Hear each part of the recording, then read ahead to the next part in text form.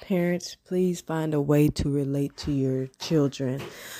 Get to their interests, see what they like, and try to do it with them every now and then. You'll be surprised how that 5 minutes of connection will play on them. Men. I know you may have been told that being loving and sweet or sensitive was weak or made you soft or punk or gay, but you first have to detach from this homophobic way of thinking in this society, and the fact that being gay is bad. First of all, that's not true. Second of all, is that's your superpower, that's your strength, that's your God connectivity, that's your divinity, your ability to love. God, to me, lives in the heart. That love, that unconditional compassion, unconditional love is the power. But it starts within first.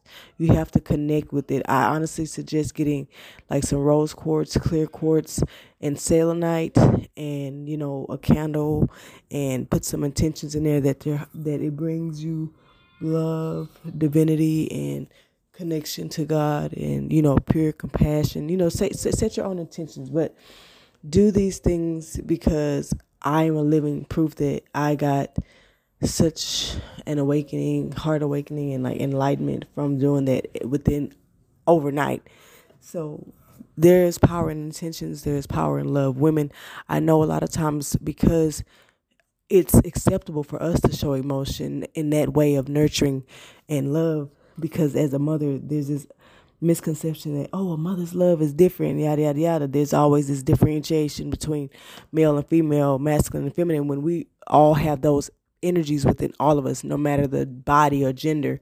But anywho, so as women, a lot of times the things that we've been accepted or allowed to do, we feel so controlled by it because we live in a sexist, patriarchal society, that it becomes almost an obligation or expectation or a job, and that takes the genuine quality out of it. Because think of anything that you love to do. Once you start making it like, I have to do this or yada, yada, yada, it kind of takes the fun out of it. Like cooking. Like, you may love to cook, but once it becomes like, now people don't eat if you don't make the meal, or, oh my God, I have to, I'm so tired, but I gotta cook.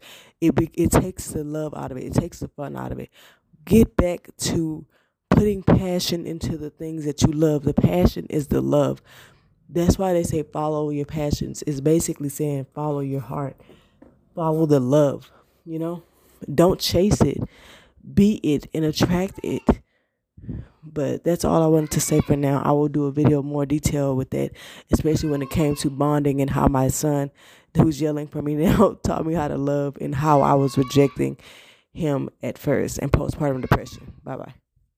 A continuation is basically, the moral of the story is, I was, just looking at my son, and I started singing him a song, and I just wanted to give him a hug and just embrace him. And it's like, I want to give him so much gratitude. I don't have to do anything. If I spank him, if I yell at him, if I do this, he still wants to come to me despite all of my emotions, despite all of my moods, despite the soft emotions versus the hard emotions. And it's like, I want to just give him that reciprocity in exchange. I want to love him when his behaviors and his moods are difficult. I want to love him when his behaviors and moods are, to me, acceptable or tolerable. And it's like, not putting him in the box and not making him feel like, only when you're this way are you going to be accepted by me. Only when you're this way are you going to be loved by me. No, I want him to know that he's going to be loved by me regardless, while I still instill in him the boundaries and the self-respect and the respect of other people's free will and personal space. That's really all I care about. He is free to do whatever he wants in life, as long as he keeps in mind that moral compass of, is this affecting someone else's boundaries, personal space that they have laid grounds for, or is this hurting someone's free will or someone physically, mentally, emotionally. Like, just having those kinds of things in mind, but while being himself, not dimming his light, not changing himself to make someone comfortable if it's not something that is physically harming to them. So for instance, like, let me be quiet because they may think I'm too loud. Now, baby, no. Be yourself. If you're loud, then be loud. Yes or no. I love you, Bubs. You're so funny. Can you take it right up? But yeah, that's all I want to say is just that my son has unconditional love for me, and I have unconditional love for him. I'm loving him no matter what. Down and down. It's going down. Oh yeah, you can see the voice going up and down. The little I forgot what those called. Like the waves. Like, let's try something. Just be real quiet and see if the waves stop. You see how it got lower? But it still could hear the birds outside. It's pretty cool, huh? All right, guys. So I was just kind of thinking, and I was loading up my stuff in my car to go to my mom's. We're going to go to San Antonio for a little family vacation. And I was thinking about, not thinking about, I'm sorry. I'm driving and my son's sleeping in the back seat of the car. But yeah, so I was thinking about, I was telling him, hey, you want to get this and put that in the car, and just give him little stuff to do. And I started doing that with the groceries and stuff. And I just started thinking, I'm like, moms, dads, but coming from my perspective, moms, for your sons, I need you to just really sit with yourself and think about, what do you want your child to be when they grow up? What kind of man do you want them to be? What kind of father do you want them to be? What kind of spouse do you want them to be? What kind of citizen do you want them to be? And it's like, ask yourself, is your environment cultivating that type of goal? Is your relationship cultivating that type of goal? Is your parenting style cultivating that type of goal? You know what I'm saying? It's like, this isn't a judgmental thing. This is all with grace, because I've come a long way myself, and I'm still growing, and I still have my, hiccups. But, there's just so many things I've learned in motherhood, and I don't have my notes with me, so I can't really go into depth. I may have to make part 2s, part 3s. There may be like segments and series to the motherhood journey, which I'll be doing like all kinds of journeys and like all aspects of my journey and doing like series on them. But for the motherhood, like, think about it. Like, I know for me, my intentions is that my son always knows that his mother loved him and did the best that she could. I want him to understand what reciprocity is, and to know that, and to respect energy, you know what I mean? And like, value what his partner is bringing to the table, whether it be a man or a woman. I'm not trying to be discriminatory or anything, but whatever lifestyle he has, just understanding like the value of his partner, and just not being manipulative, and learning how to express his emotions in healthy ways, learning how to have a sturdy foundation of who he is, and not allowing other people to, sway him to be a certain way. Like I told him, I always say, like, oh, say you like race cars, and you hang with this group, and this group's like skateboards or whatever, and they feel like, oh, you can't be liking race cars. We a skateboarder clique. If those are your friends, and you feel like you got to start doing skateboards now because that's what they like, no, I'm gonna need you to move around, because a true friend, the real ones, are not gonna try to sway you. Yes, they're kids, but I want him to establish that now, and just to be good with it. Sometimes you got to go on your journey alone, then that's okay, because the right people are going to start gravitating you. The people who actually take you for who you are and allow you to unfold and grow and flourish on your own level, on your own pace, and just be who you want to be. I want him to be, he doesn't necessarily have to be so traditional and do this gender roles, but I do want him to have some sort of chivalry, you know what I'm saying? Like romance, or being sweet, like being balanced within that divine masculine and feminine energy with that reciprocity, like, being able to help, but also being able to receive help, being able to be at a place where he can be vulnerable and, ask for help, cry if he needs to, get therapy if he needs to, just all of these things. So this is something I feel like as moms we are being called to do, is to like really just contemplate, meditate, just really visualize the life that we want our children to have, sons, daughters, whatever, I'm just saying sons because this is my perspective, but tweak up the information to fit you. take the message out of it and let it resonate with your soul. Come into any video of mine with the intentions that, you know, you stay true to your path and your soul, and that this doesn't turn into influence or consumerism, that it's just about getting the gems that you need to pick and choose. You know, it's like going to a farmer's market. You just picking a little bit of blueberries, picking a little bit of strawberries. Maybe you don't need watermelons today. So it's kind of like that with the information. Take everything with a grain of salt from any vessel, from any channel, from any person, because we have a conscious mind and we have our own subconscious and experiences that can possibly put us in a place of compromise or bias. So you have to use your own discernment and your own, basically good judgment to see whether something is speaking to you or not. But deep down, you know if something's speaking to you or not. And don't think because it irritates you that it automatically isn't speaking to you. Sometimes the things that irritate or trigger us are the things that we really need to look into. Doesn't mean it's fact, but it does mean it's something that we may need to look into. But yeah, I just want to put that out there. I will do more videos on motherhood, because that's kind of like one of the first things that I did when I started my spiritual awakening journey was wrote like a whole 2-page blog about motherhood. It's like it just woke me up. Like motherhood is what sparked my spiritual awakening journey. Honestly, that was like the first thing I did that was empowering to me, was get back to writing, which was something that I had stopped doing because I allowed someone to infiltrate my energy and my spirit with negative racial, talk. And it just killed my spirit on that. So I gave that up, even though I'm really good at it. But anywho, yeah, guys, I will be doing another video once I get my notes, so I can really just kind of get into some other things and some tips and some other solutions for like moms, because we need a lot of support.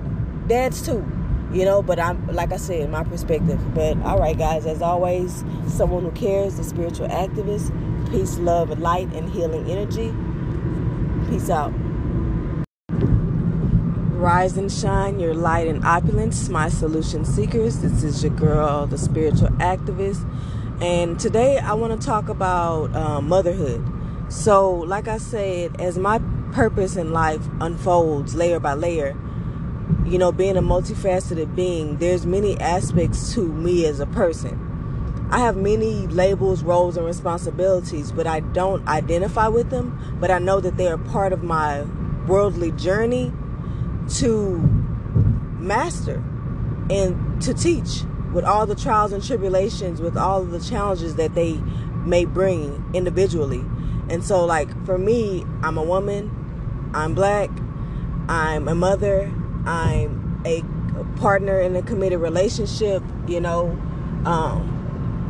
and so with all of those come individual challenges and things that we go through in life, that I've been called as an individual messenger to, go through, persevere, triumph, and share what I've learned and how I reflected on these things. Like I said, I don't identify them because I know all that I truly am is a child of God, love, and light. Everything else is a layer of this world that we're here to transcend, which is get past to ultimately come back to who you are, which is a child of God.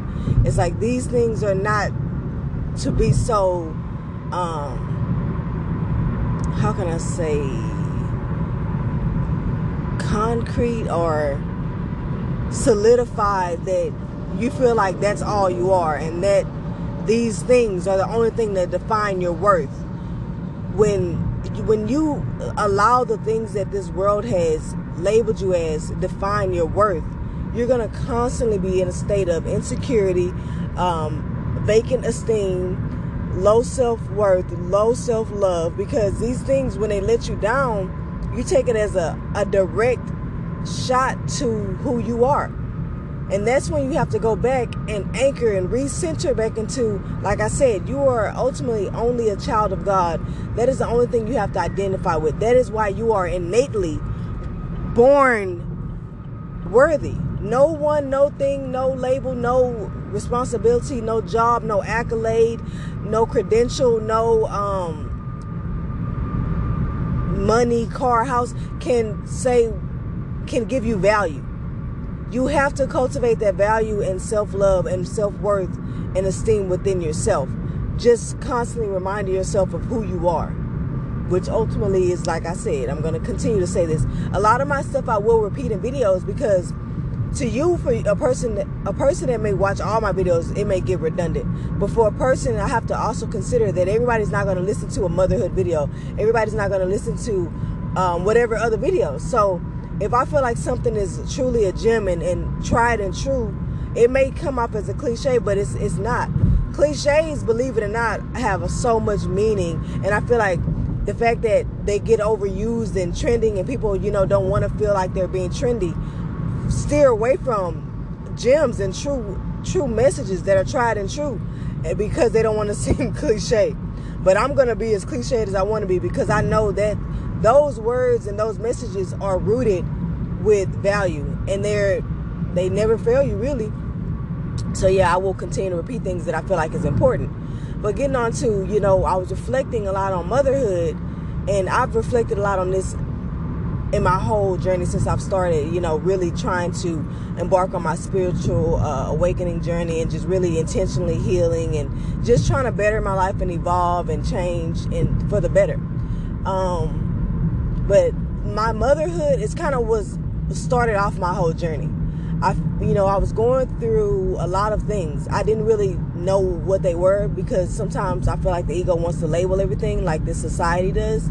But I guess you could say it's, teetering on depression, postpartum depression, maternal burnout, losing yourself in motherhood, all those kinds of things, midlife crisis. But in the midst of, getting past those, what I deemed as failures, or, like crossroads and roadblocks, I realized that I was going through a situation where how can I say this? What I was conditioned or feel programmed or saw as what a good mother is, I decided that was not the life I wanted. And a lot of times in life, I feel like there comes a point where we grow. The only constant is change. And sometimes as we evolve, things that we used to do or used to love or that made us happy no longer do. And that can be very scary, because it's like an aspect of you is dying. And it is. But death is very essential in transformation. You have to allow the old to go so that the new can have space to be born. And so, I was letting go of the fact that I may not be the exact type of mother my mom was. I love my mother and I respect her dearly, and I know everything she did was out of great intentions, and I really appreciate her for that, because she really did cultivate a person who has a pure, genuine, loving heart. And everyone who knows my mom, knows that, like, she's so sweet, and so is her mom. They call my grandmother, all of her great nieces and nephews call her Aunt Honey, because she's so sweet. So, my family, I feel like our superpower is the love that we have. And I am kind of ranting, because I kind of just go with the flow with what comes on my heart. But back to motherhood. So I started realizing that, what I felt was deemed as the only way to be as a mother was no longer serving what I wanted to be as a mother. I pride myself in cultivating a loving, great citizen, great person. But there's things that I may do differently that I feel like my parents didn't do. Not to say that what they did was wrong, because they did what I needed for my own journey to cultivate me to be who I am right now. But I truly believe that every generation is about improving and evolving. It's not about looking back on your parents and saying, you did this wrong, you did that wrong, and having resentment for them. But it's about seeing them as individuals and humans who had their own experiences that created who they were as people, and appreciating and respecting and having compassion for that. And just, that's what I feel like is a transmutation, is, turning something negative into positive. Things that you may have perceived as negative or whatever, or dysfunctional, try to get past those to see, the positive things. Choose to focus on the positive, not the negative, because at the end of the day, look at who you are as a person. Are you a good person? Are you a loving person? Is your heart hardened? Do you love family? Is family important to you? If so, then apparently they did something right. A lot of times because our mind is very negatively centered, we tend to focus on the negative, which and thus encapsulates us in nothing but negativity. And that's why our mind is so quick to assume the worst and worst case scenario and just so negative, bitter, and resentful. But I'm on a mission of practicing positivity.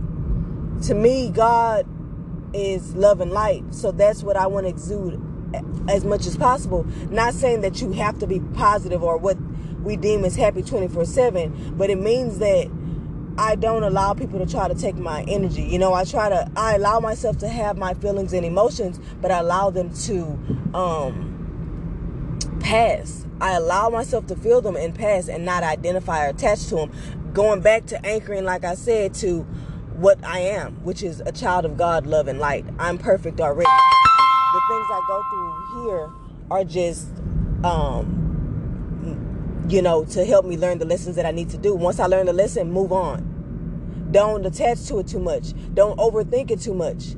But yeah, so I realized, like, with my son, I look at him as like a individual, a mini adult. So I have a huge respect for him, and I don't always just say, because I said so, or because I'm grown. I give him the why. I answer those questions. I try not to allow him to just, see the struggles that I go through.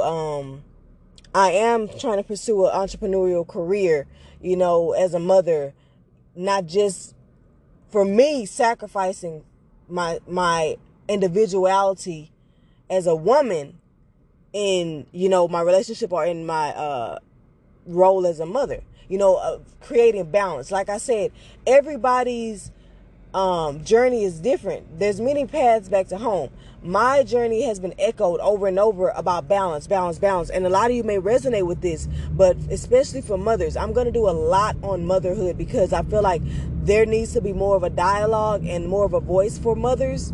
And so that, people can have more empathy and compassion for us and really appreciate what we do to bring forth life in our children, and not see it as, necessarily an obligation or like, well, that's what you're here for. That's your only, it's natural to you. And, also normalizing or redefining fatherhood.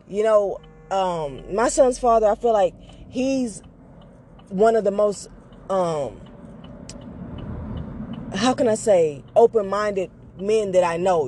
He's willing to hear me out and, do different things to improve and better himself as a father, as a man, and as well as us. And that's why I said a lot of times I haven't made that video yet about pride in that sense, but sometimes we have to humble ourselves and quiet that ego and that pride to allow us to just learn the lessons that we need to learn. You know what I mean? And so, but yeah, like, just realizing that a lot of things about myself are changing as a mother, and that was so hard. I had such an inner critic.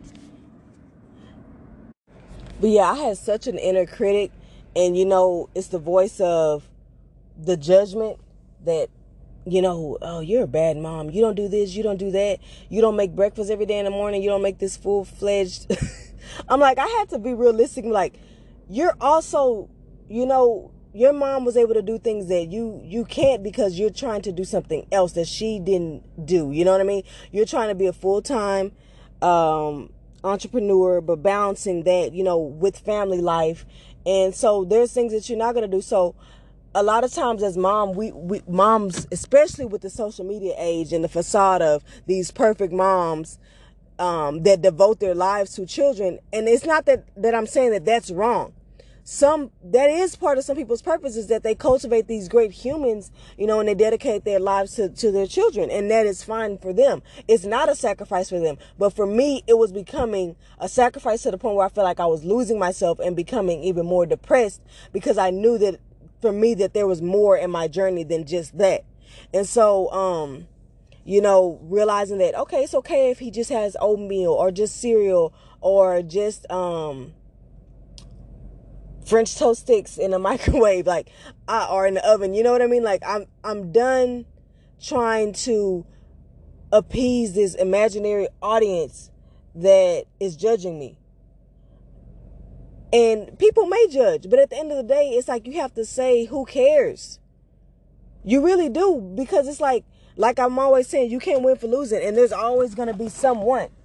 But deep down, the people who hate the most are the wounded ones. They're the ones who are probably envious, and they want what you're doing, and they want your life.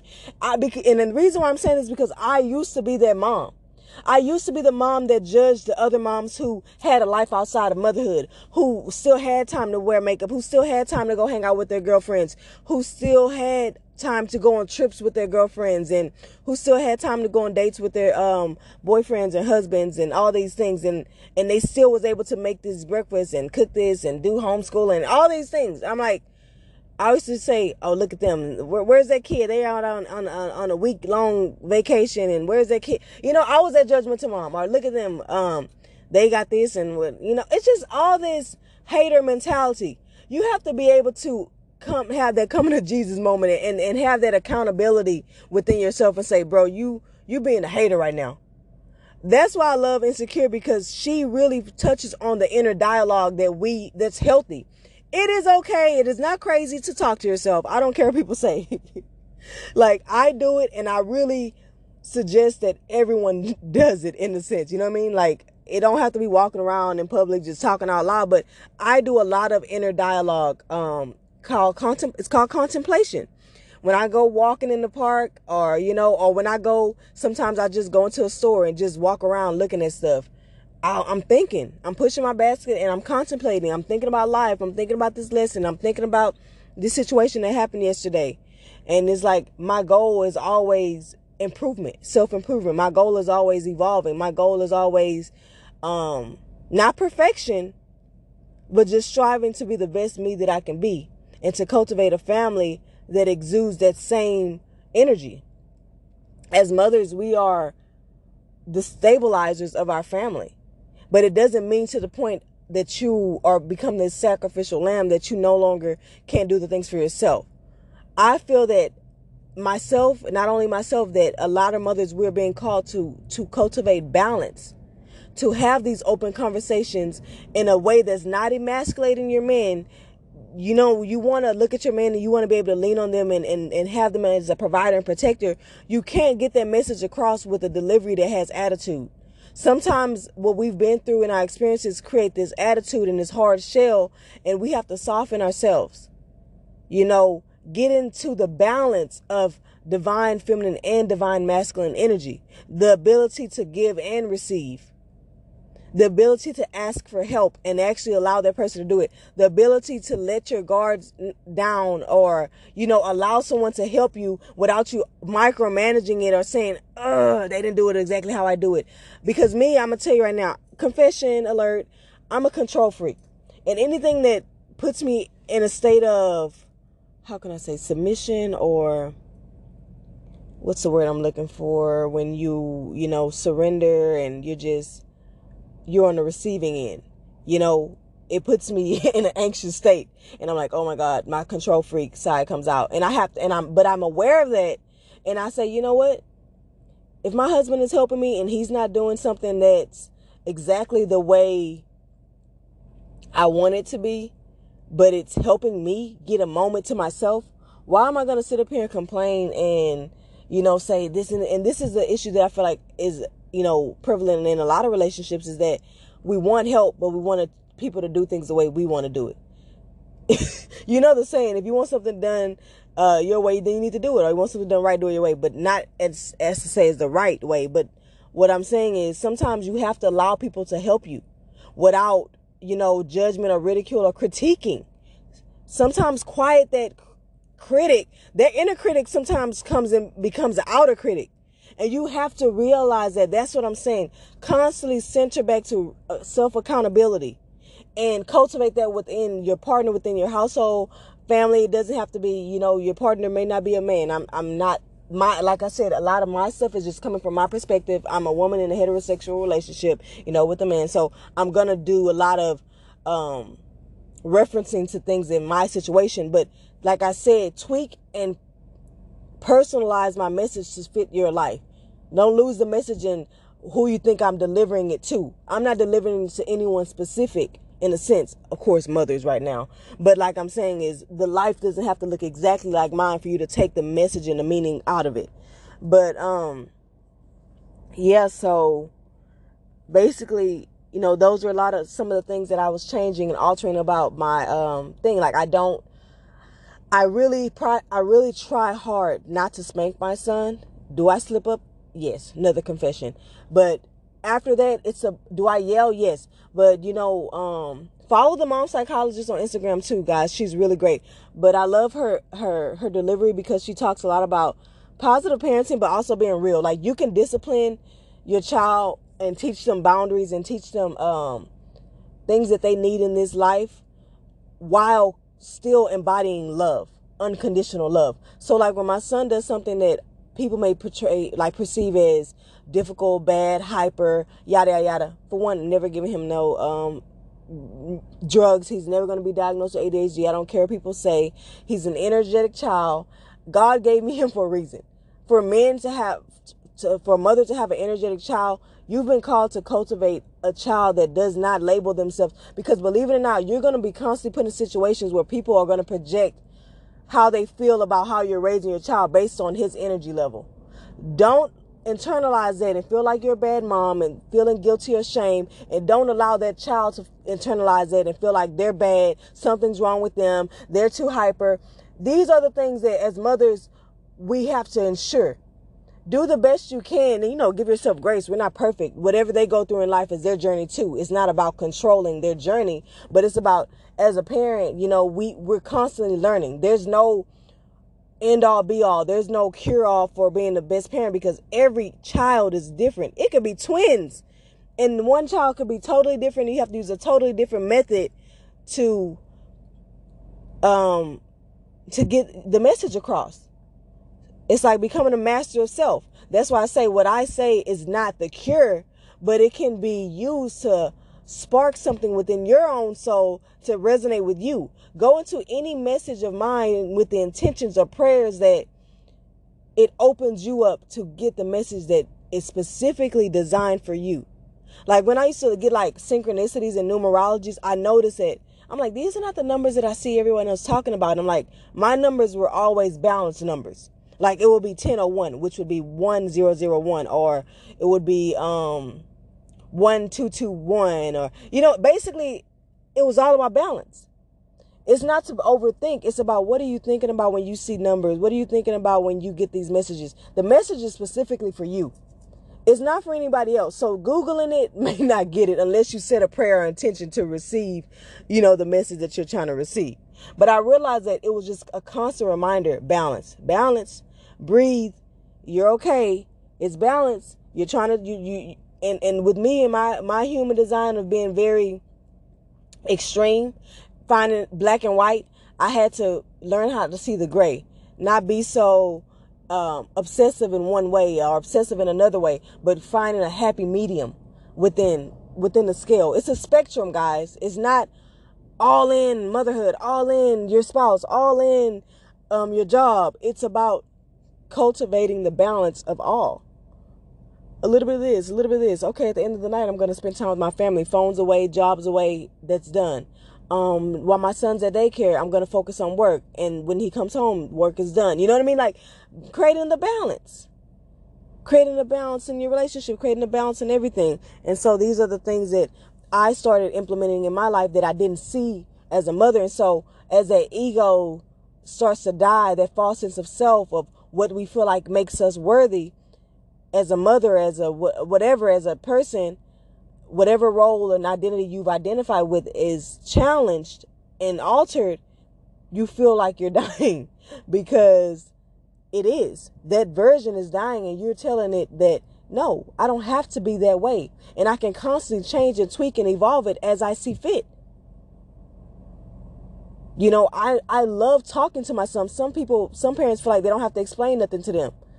And they look at them as just like a kid. And you have to ask yourself, you know, I'm reading a little bit of the Bell Hooks book all about love. And, you know, she talks about how who's fighting for the kids. You know, you got people marching for women's rights, black rights, all these rights. But where are the rights for children? A lot of times I feel like we perceive them as burdens, or like it's just we get so tunnel vision of it's just a job. Do this routine that we forget to just stop and give them our undivided attention and love, which is really all they will ever feel and know. You know what I'm saying? And so that's what I try to do, is not focus so much on I didn't get it. I didn't do this, or he had a little bit too much screen time, or yada yada yada, you know, or just beating myself up. So, you know, I like to talk to him, explain things. I'm trying to think of other things that I do that, you know, allowing him to explore different things, not, you know, determining what he's going to do based on what I like. Not saying that that's something I went through, but, you know, I'm just reflecting on a lot of things that children, you know, go through.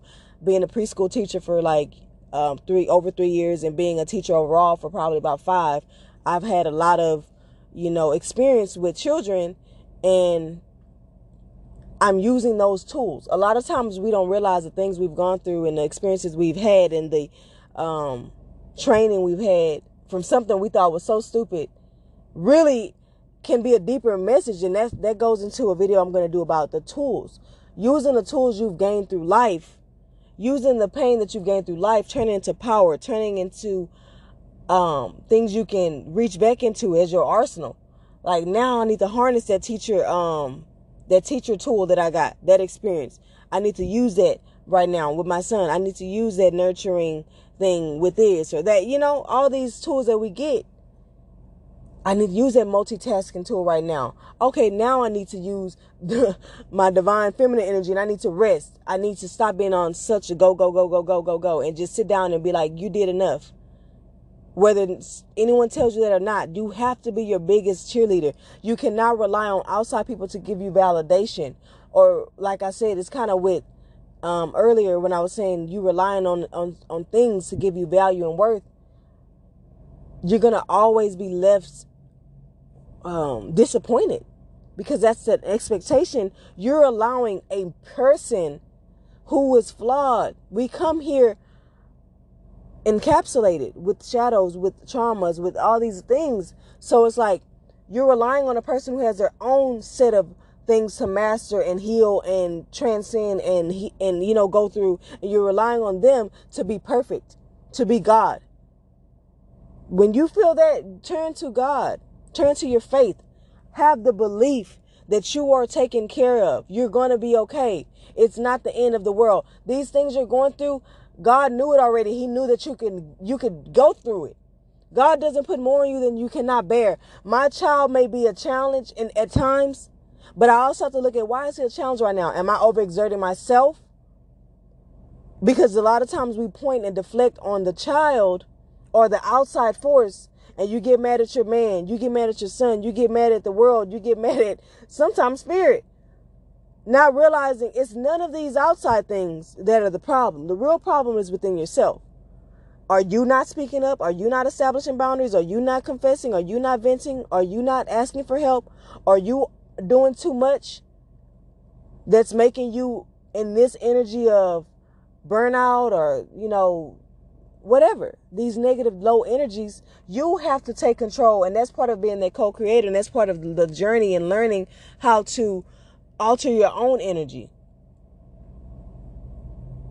That's the alchemy. That's how you change the energy within yourself, is taking that, having that awareness, having that accountability, and then tapping into that divine masculine energy and making things happen, taking action.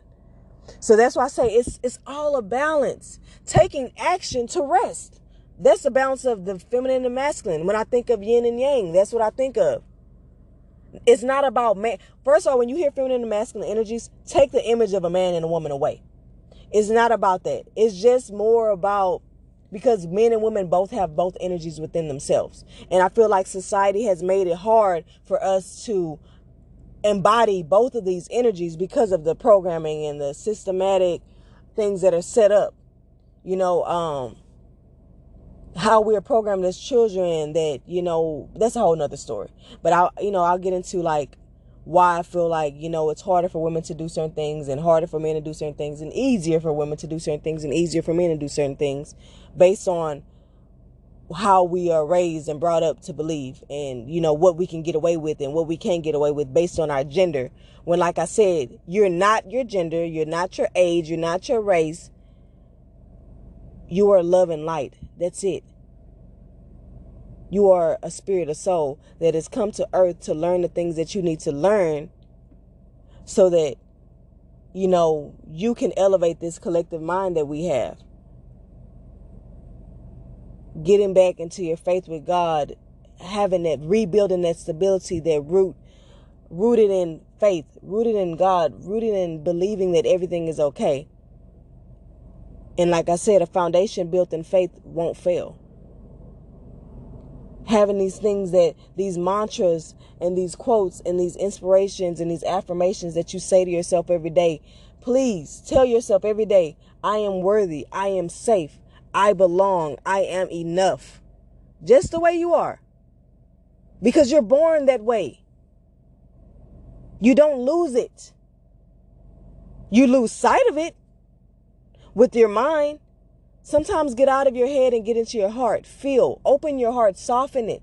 Allow love to come in. These defense mechanisms that we build to stay safe only block your heart.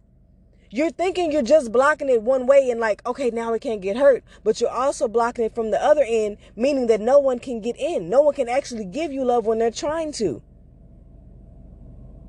These are the things I'm learning and that I'm cultivating in my journey as a mother, as a woman, as a wife, as everything. I'm building the foundation to learn the lessons that I need to learn and to share my experiences and my reflections on life with you. So that hopefully something I say touches you in your heart, in your mind, in your spirit, in your soul. It uplifts you and you know that you are okay. I want to tell you, if no one has told you, I love you. I'm proud of you. Thank you for everything that you're doing. You're doing a great job. Keep pushing. Don't stop. Give yourself grace. God has not forsaken you. God has not given up on you. It's your job to realize that so you don't give up on yourself. And if you have lost your way, I've done it several times. Come back. Come back. It's okay.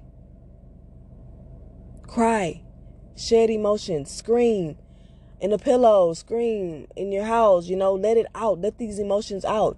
Feel angry. It's okay. Let these emotions out. You need it.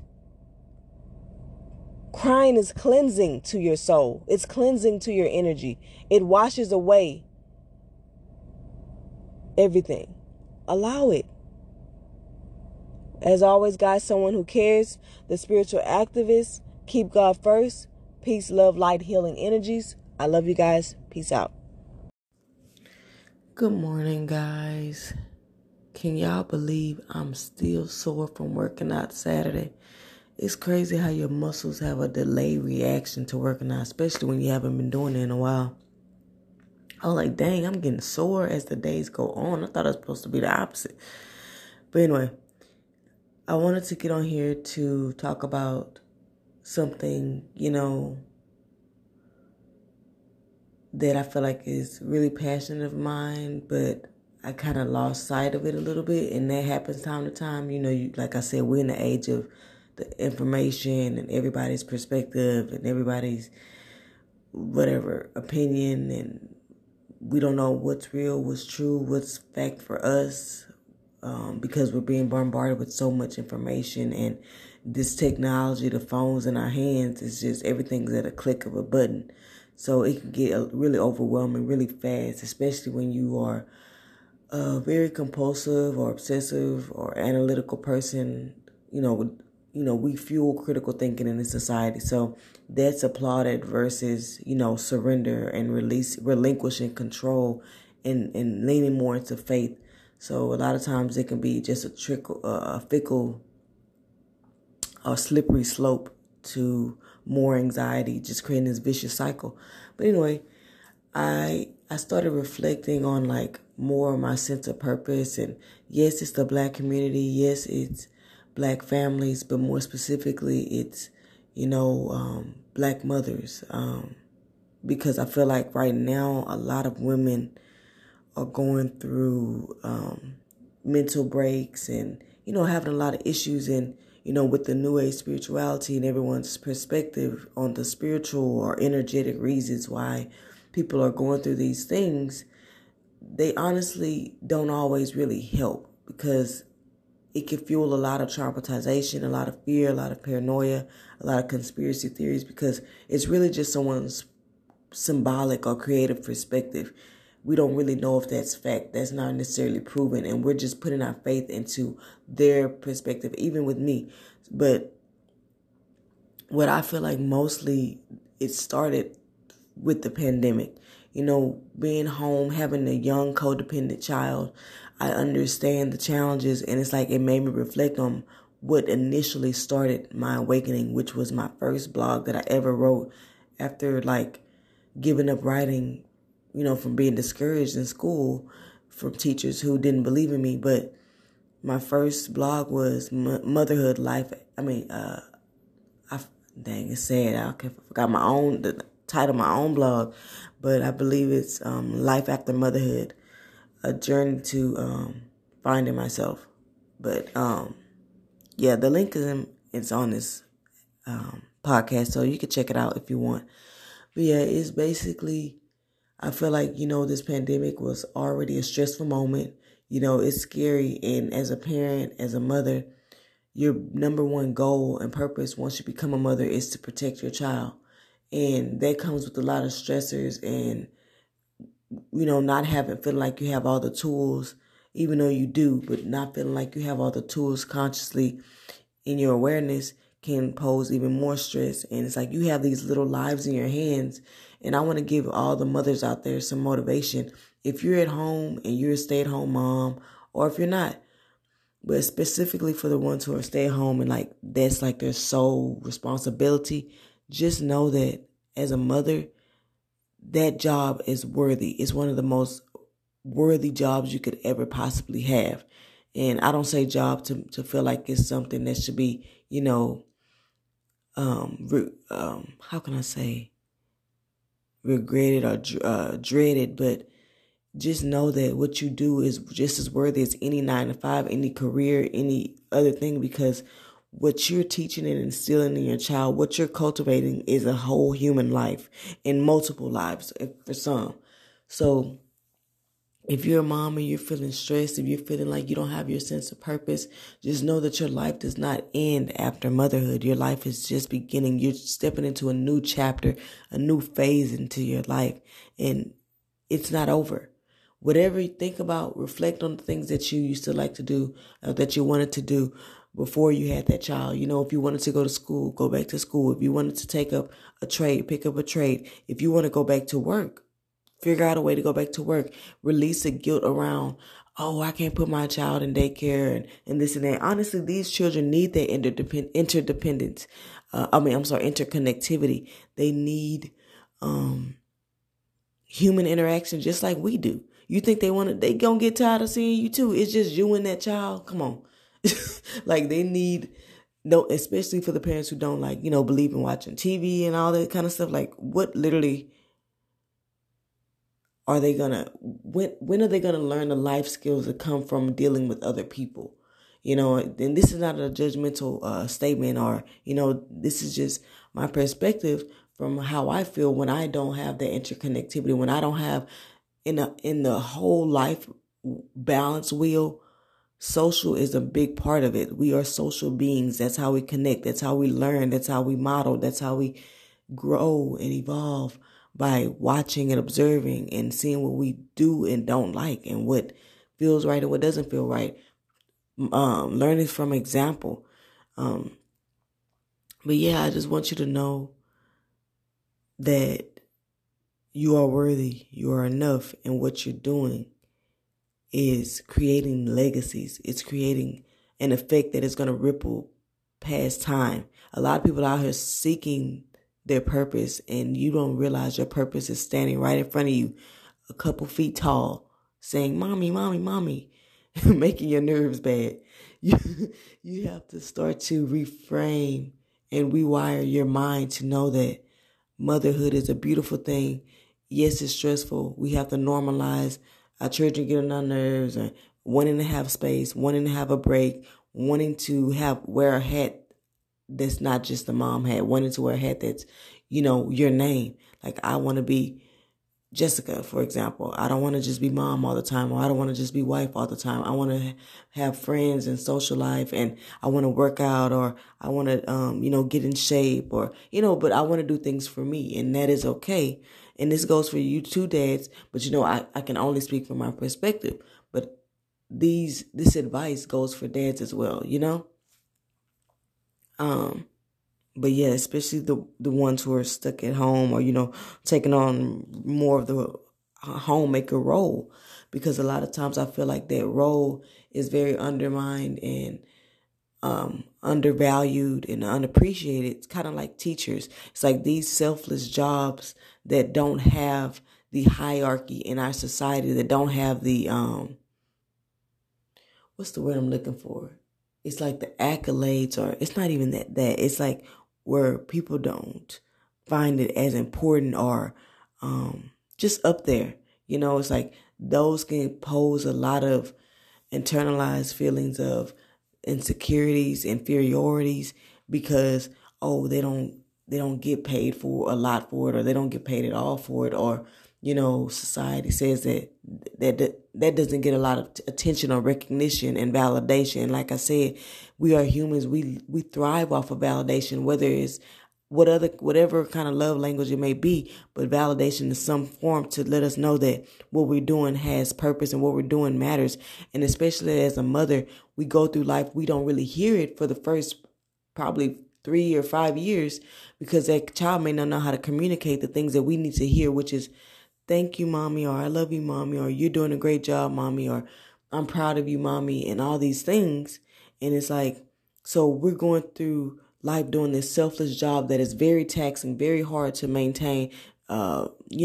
Realistically, it comes with a lot, very multitasking, which fuels anxiety as well. Monotasking is a little bit more achievable, but we're doing these things that are being downgraded and not seen as extensive, jobs. It takes a lot to run a tight ship, and you need to pride yourself.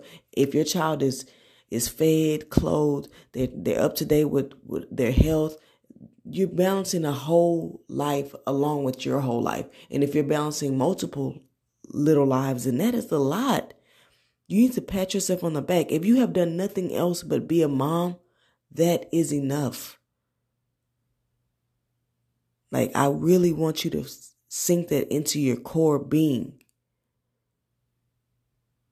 I love you guys. I really do. And moms, we are super women. A lot of people don't understand embarking on journeys with children, the struggles that come along with it. And we're carrying all of our own baggage. And for the mom who is progressive and really trying to evolve and break cycles, that's hard to go through all of these transitions while still trying to be upbeat and show your child positivity, while helping them self-regulate, while helping them understand their feelings, while helping them be better people, have positive self-image, as having a little black boy or a little black girl, helping them see positive representation, with there rarely being anything out there on the YouTube channels, on the commercials, on the cartoons, rarely any little people that look like them, so you're trying to seek and find it or create it yourself. All these challenges that come with it, trying to keep your relationship and the spark alive with that. And if you're a single mother, it can even be even more taxing, so it's like, or a single parent in general. Like I said, I'm speaking from my perspective as not a single, as a mother, but this goes to fathers, just like I said, I'm here for the Black family, because that is a construct that I feel like has fallen beneath the cracks, and especially mothers right now, specifically because a lot of women, especially with children, are going through psychological traumas and issues, and they're not really being guided to real solutions that I feel like are helping them. It's really just feeding them false hope and putting them in these false illusions and these situations or circumstances that's not really getting to the root of their issues. And a lot of it is postpartum depression, regular depression, anxiety, stress, but all really coming from this being sedentary for so long, being isolated for so long, being quote unquote stuck with your child or children for so long, and that can be taxing. It is okay to want to break. It is okay to want to leave your child with someone else. Don't let people guilt you or make you feel like you cannot or you don't deserve that break, or you're a bad mom because you want that type of break. Until they do it, until they're doing it, and even if they are doing it, you don't know what they're doing behind closed doors. You don't know how many supplements, pills, liquor. You don't know what they're doing to cope with it. While they come out to you and with a smile on their face and looking all together like Susie, homemaker, Miss Suburbia, whatever. Don't let it fool you. Everybody has a closet filled with their own skeletons. Just know that you're human and everything you're going through is normal and it's okay, but you have to seek help, find people who you know understand you. A lot of times I follow moms because it's like I can't take advice from somebody who really don't know what it's like to have a child of their own. Even if you've taught children or whatever, you really don't understand until you just are with this child 24/7 or with your child 24/7. It's different. I taught children. I would have a class of 20-something kids, but I'm like, how was I teaching 20-some kids when I barely can handle this one? And it's like, these are the things that we don't like to have, these mom confessions and these things that, being vulnerable and just speaking our truth. I love my son to death, and motherhood and being a mother is a big part of my self-image and my purpose. And I'm coming back to the love of that and knowing that the importance of that. And my husband, he's constantly reminding me and doing things for me to show me that he does appreciate me being a good mom. He's always telling me a good mom. And luckily my son, such a wise, smart, beautiful soul, is always telling me as well. And he's only 3. He's like, Mom, I'm proud of you. Mom, I love you. Mom, you're my best friend. Mom, thank you, Mom. All these things. He shows me appreciation constantly. He shows everyone appreciation. He's, like I said, such a sweet soul. Like, I love this boy. Losing a child, going through that, the grief of that, it's just like, there's so much in my motherhood journey that has created the woman I am today, battling with depression, anxiety, and a lot of stress, and, this letting go of all these spiritual perspectives that I was harboring that honestly have wreaked havoc on my life has turned a new leaf. And I'm just trying to regroup now and rewire my brain to be more in the reality of my life and just not dissociating from it because it was that unbearable to handle. But yeah, that's all I wanted to say for right now. I love you guys. Peace out. Rise and shine your light in opulence, my solution seekers. It's your girl, the spiritual activist, coming to you again with another quick message, word, theory, whatever. But today I wanted to just do a little quick mom confession, just to kind of show you, to help out that mom out there who may be feeling guilty about the small things. But anywho, so today's my son's birthday. Happy birthday to him. I love him so much. But I was doing his hair in the mirror, and sometimes you got to do what you got to do. So I was letting him throw his toothbrush in the water, filling up the sink with water, and playing with the container of leave-in conditioner, letting him float it in the water like a boat, doing whatever I can to distract him while I do his hair. And then he got restless. He's like, "No, Mom, I'm ready to get down." And so I'm like, no, come on, let me finish your hair so we can take the pictures, and you know, you can send it to your grandmother and and papa, and you know, and daddy, and you can go to school and you know, have your hair done for school and all this stuff and for your birthday. He's like, no, I don't want to. He started throwing a fit. You know what? I got desperate and I said, hey, do you want your cupcakes? And he instantly stopped and was like, yeah. And I said, okay, well, come on, let's hurry up so we can finish, and then you can go to school and eat your cupcakes. But did I beat myself up about doing that? No. Sometimes you got to stoop a little bit low and do something out of your normal parenting, what would I say, parenting style or method to get something done. And it's no shame or guilt around it. This is a safe space. My podcast, this platform, is a place where I vent how I feel, and nothing or no one can make me feel bad about it because I've cultivated that within myself. The things that people are rarely vulnerable and rarely honest truly about the things that happen in their lives, and I'm embarking on this journey with full bravery to put a lot of stuff out there so that hopefully my story and my self-confidence that I'm cultivating and self-acceptance that I'm cultivating, giving myself grace, will be an inspiration for any other moms, you know, women, black people like out there. So yeah, I just wanted to say that for the mom out there who sometimes may slip up and bribe their child with a little piece of candy to go pee-pee on a potty, or you know, who may, you know, give a small, you know, punishment threat, you know, just to get something done. Like, we as moms and parents, it's a lot, and sometimes we don't have the tolerance, or we're not centered enough, or how can I say, like, we're just not in a place where we can deal with the difficult behaviors that our children exemplify sometimes. It's not that we don't love them and, you know, we're angry at them, but sometimes to make it a little easier on ourselves, we do something that's maybe out of our norm, you know what I mean? So I just want to kind of share that story, that little confession. And I also feel that confessions are very liberating and empowering, because you're putting that vulnerability out there, and believe it or not, more than you know, somebody else can share the same type of feeling. And it's kind of part of the coming out of the spiritual closet I talk about,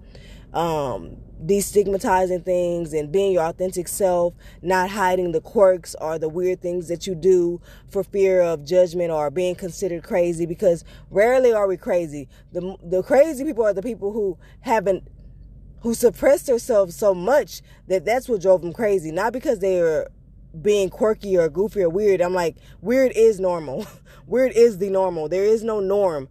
The norm is weird, or, you know, or diversity, different, like, and these are the things that we need to accept to cultivate a world of peace and love and harmony. But yeah, I'm gonna end this up. But yeah, so guys, as always, someone who cares, a spiritual activist, peace, love, light, and healing energies. Be open to receiving them.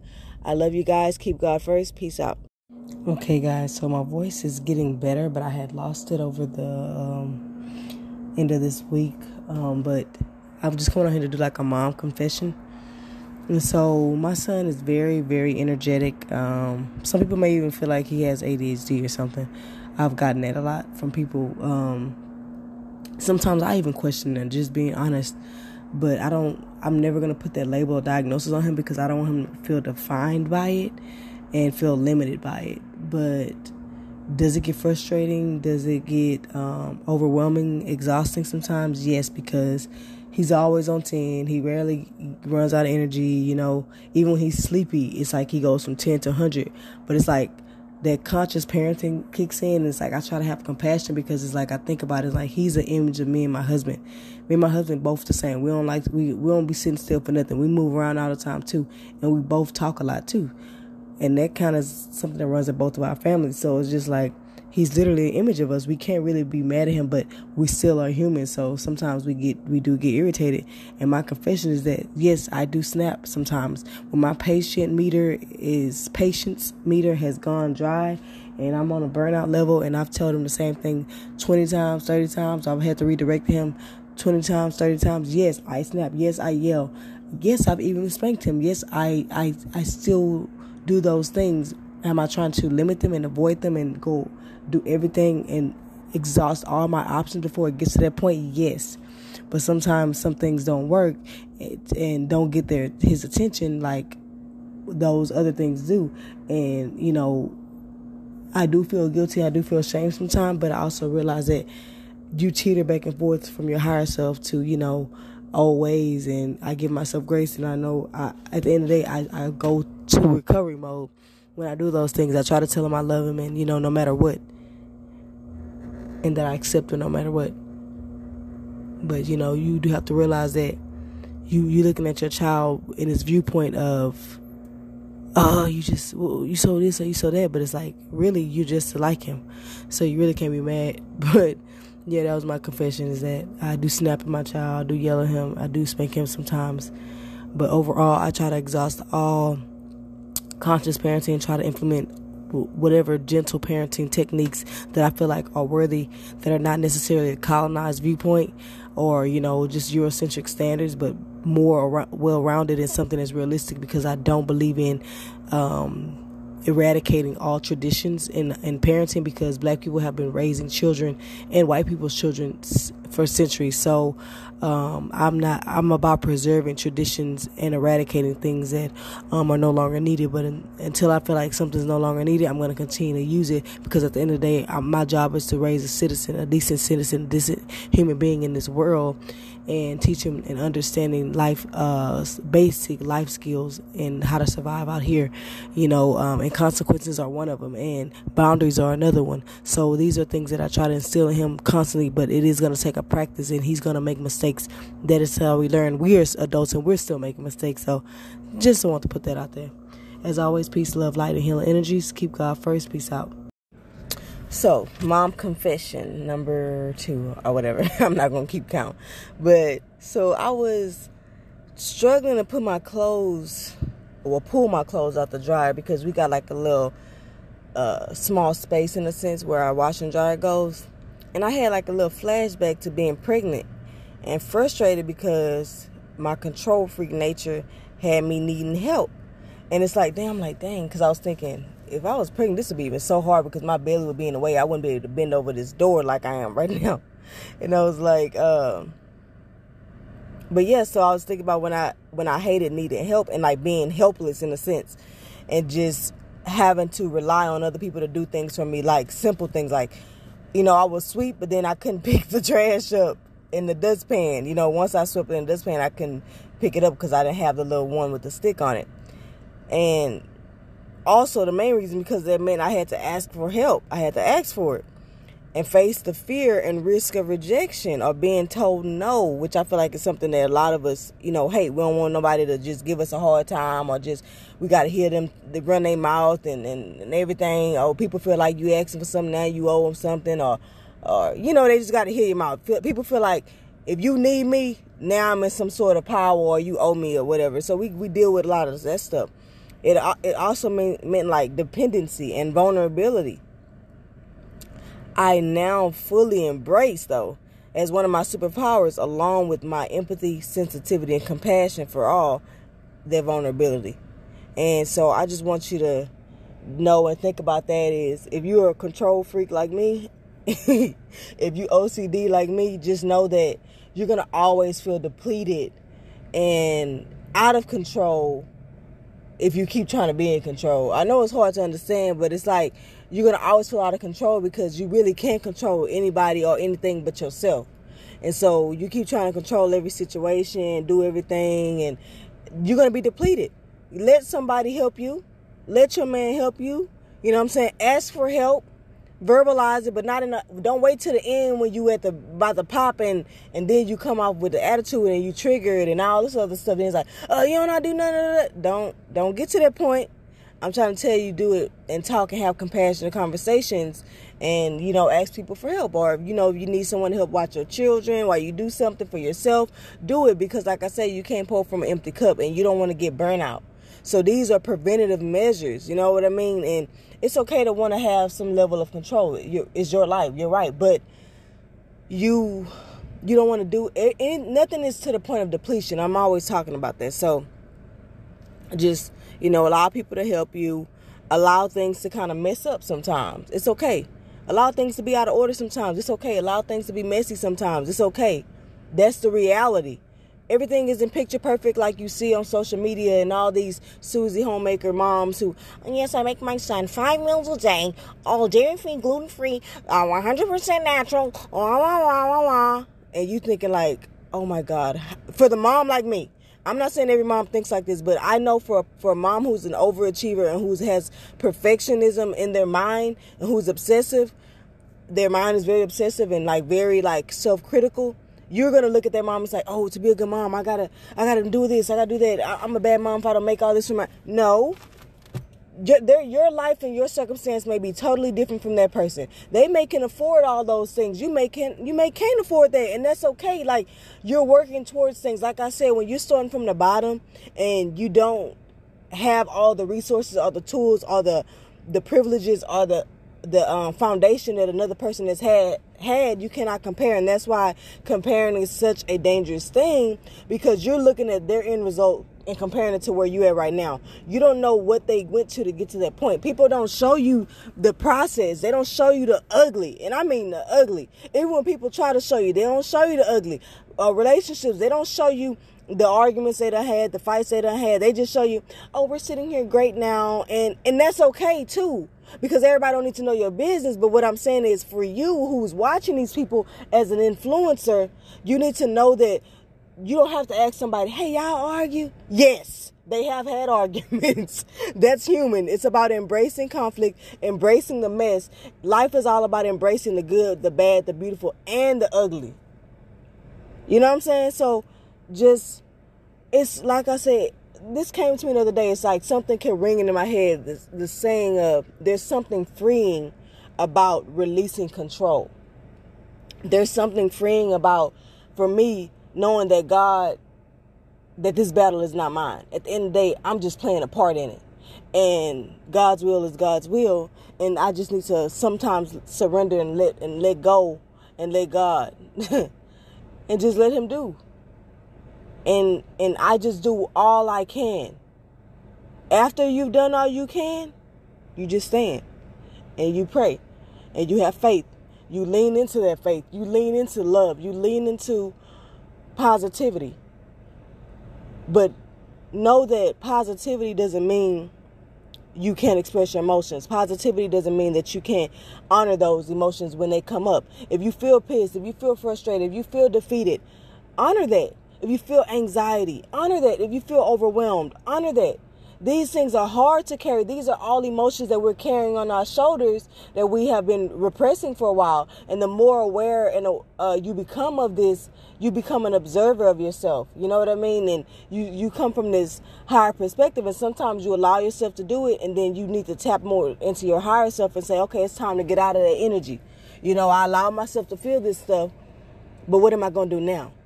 And when I talk about higher self, it's basically more of that, the aspect of you that's able to work through things. That's the motivator. Your higher self is kind of like your personal trainer or your coach or your cheerleader. You know, that voice and that observer that is motivating you, that is pulling you out, that is able to give you the advice that you need when you talk to yourself in your head or out loud. Hey, do what you do. May not want to do that in public though. But it's just that the aspect of yourself that brings you out the dark spots, brings you out of it, you know, pulls you out, that you lean into. And for some people, that's their voice, and for some people, they lean into it with prayer, because that's the highest of a high. But you have to know how to have a sense of sovereignty, autonomy, and personal power, and be able to do that with yourself and not always go to God, because like I said, you do play a part in your life. And God, think of God as like your parent. At some point, your parent is releasing you to do things on your own. And you will make mistakes. That's how we learn. Think about your child. That's why I say children are the best teachers. You want to learn something? Don't let your pride make you think that a young person can't teach you nothing. My son, 3 years old, and he teaches me something every day. Children are in essence, who we are meant to be before we get conditioned. Everything from their physiology, how their body function is, how they think, how they do, before prejudices and you know, marketing programs our mind to do certain things, they're the purest essence of what we should be. Lean into being childlike, you know, and not the immaturity, but you know what I mean? Lean into how would you be if no one else told you, if no one else was watching you, if no one else told you this is what you should be doing and shouldn't be doing, you know? But yeah, this was a little bit of a mom confession with a little bit of gems. Thoughtful Thursday. But all right, guys. Peace out. Love you. If you have a child that is, you know, physically in some way that is labeled as an inferiority or like a social setback or a physical setback. So, for example, if you have a son or you're raising a young black boy and he's small in stature compared to all his friends, don't you internalize that, you know, he's less than, or he's not going to be able to perform the same, or he's not going to be able to do this or that, because he's going to have enough of that around him. You have to create the foundation so that he knows his worth is more than his size or his stature, because then he could develop that little man's complex or little man syndrome where he feels inferior, insecure, and, you know, depleted or just insecure overall of himself. Like I said, self-acceptance is one of the greatest things that you can have. And sometimes just coming to terms with, if my son is small, my son is small, and not make it such a big deal like society does, and, you know, how the media portrays and makes fun. Yeah, we rag on it and everything, but size is not going to determine a person's heart. And that's why I say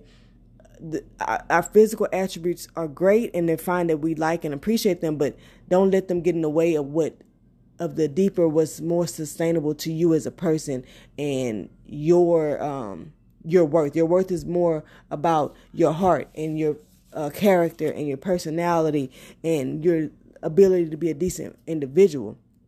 So for my son, you know, I like to teach him about animals and creatures that are small, but are very strong. And so that gives him the motivation to go around and feel like he's strong, you know? And so these are the things I want you to kind of incorporate, even if you have a little girl, if there's something about her. Like a lot of times little girls, for some reason, little black girls, their hair doesn't grow in until later in life. But then when it grows, it grows. And so it's like, you know, we may feel like, man, my little girl, her hair ain't growing and this and that, so she's not as pretty, or she's this, or she keeps being mistaken for a boy. And my son, he keeps being mistaken for a girl because he has long hair. So you see how it's like sometimes we allow little labels and things to cloud the reality. You know what I do? I tell him, say, I'm a boy, but not in a mean way, but just like, so he knows, because I don't want him internalizing nothing and feeling like, oh, why I must look like I must be a girl. No. This is why people get trapped and confused sometimes, because no one has ever told them that, no, you are what you are, and don't let anybody else condition you or subconsciously or subliminally condition you to think that you're this or that because you have this or that, or because you do this or that. You know what I'm saying? So it's just being mindful, and you have to be your child's regulator, sustainer, until they're able to do it themselves. Like I said, children are like us. We're like children sometimes too, but they're just, you know, putty in people's hand. They're easily moldable. And for an insecure adult, we're the same way. We have that inner child that's wounded that can easily be moldable when we're in that insecure and low state within ourselves. So self-love, self-acceptance. And I kind of just want to put that out there. So how to cultivate that within your child. Get books that represent things that defy the odds of what they may have been blessed with in their attributes, and know that God does not do anything. We are perfectly designed. God did not create our bodies for anything to be cut off, altered, changed. Like I said, I'm not judgmental of people who do anything. Circumcision, I don't feel like that's something that's a necessity. And that's just something random I just put in there. But yeah, just know that your body wasn't designed to cut anything off. Nothing was made wrong, unless you have some kind of abnormality, of course. But like the general way of the human anatomy was perfectly designed by God, and that's how it's supposed to be. Your hair, it doesn't have to be cut. It doesn't need to be cut off. It doesn't this and that. Like your hair is an extension of you, and to me, it's like hair is very spiritual aspect of the human body. But yeah, so just cultivating that self-acceptance and self-love within your child. Hey y'all, so I want to do a episode on parenting and motherhood. I know it's been a while since I've done one of my motherhood or parenting reflections or mom confessions, but if anyone knows me, motherhood and being a mom is a huge part of my identity, and God knows how much intention and will I put into raising my child to be the best that he can be with the tools that I have thus far. And as I grow and learn more and more, I evolve my parenting style. I try different things. I understand that what worked for me may not work for him. We are two different people, and everybody's a different person. What works for one person may not work for the other. And people who have multiple children can understand that, because sometimes they have to use different parenting styles, different products for hair. Like, everything could be totally different. So it's a challenge. And me just having one on earth, one in heaven, but only having to raise one on earth, I know it's a challenge, and I only have one. But and if you hear that noise, that's just my signal light. I am driving. But I just kind of want to talk about a few little things. So when you're frustrated, or you're kind of repressing emotions, or you're irritated, or you're feeling impatient, or you're feeling a little ag, don't take it out on your child. Don't release your repressed emotions on your child. They're not a punching bag. They should not be the source of any emotions that you are not dealing with on your own. You know what I mean? Because, yes, they may be actually cutting up, but the thing is, you have to ask yourself, your tolerance is already, low. Your tolerance is already low because you're at a state of irritability. So you have to take that into consideration and know that if you was in a good mood, what they're doing right now probably be funny. But because you're irritated, now what's coming off is, oh, they cutting up in their ear, and they getting on my nerves, and yada, yada, yada, and all this other kind of stuff. And it's like, you have to sometimes just walk away, take a deep breath. Because I've caught myself too, jacking my son up, or just like, getting really, really frustrated, and like, him getting on my nerves. I'm like, it's not really just him. This is his normal behavior. He's not doing something extraordinary that he doesn't do already. But it's just now, because I'm really probably biting my tongue with somebody else and not wanting to, pop off on them. I'm trying to keep the peace. I'm trying to do this and be the bigger person, or just walk away from something. So now that energy, that emotion has not been released.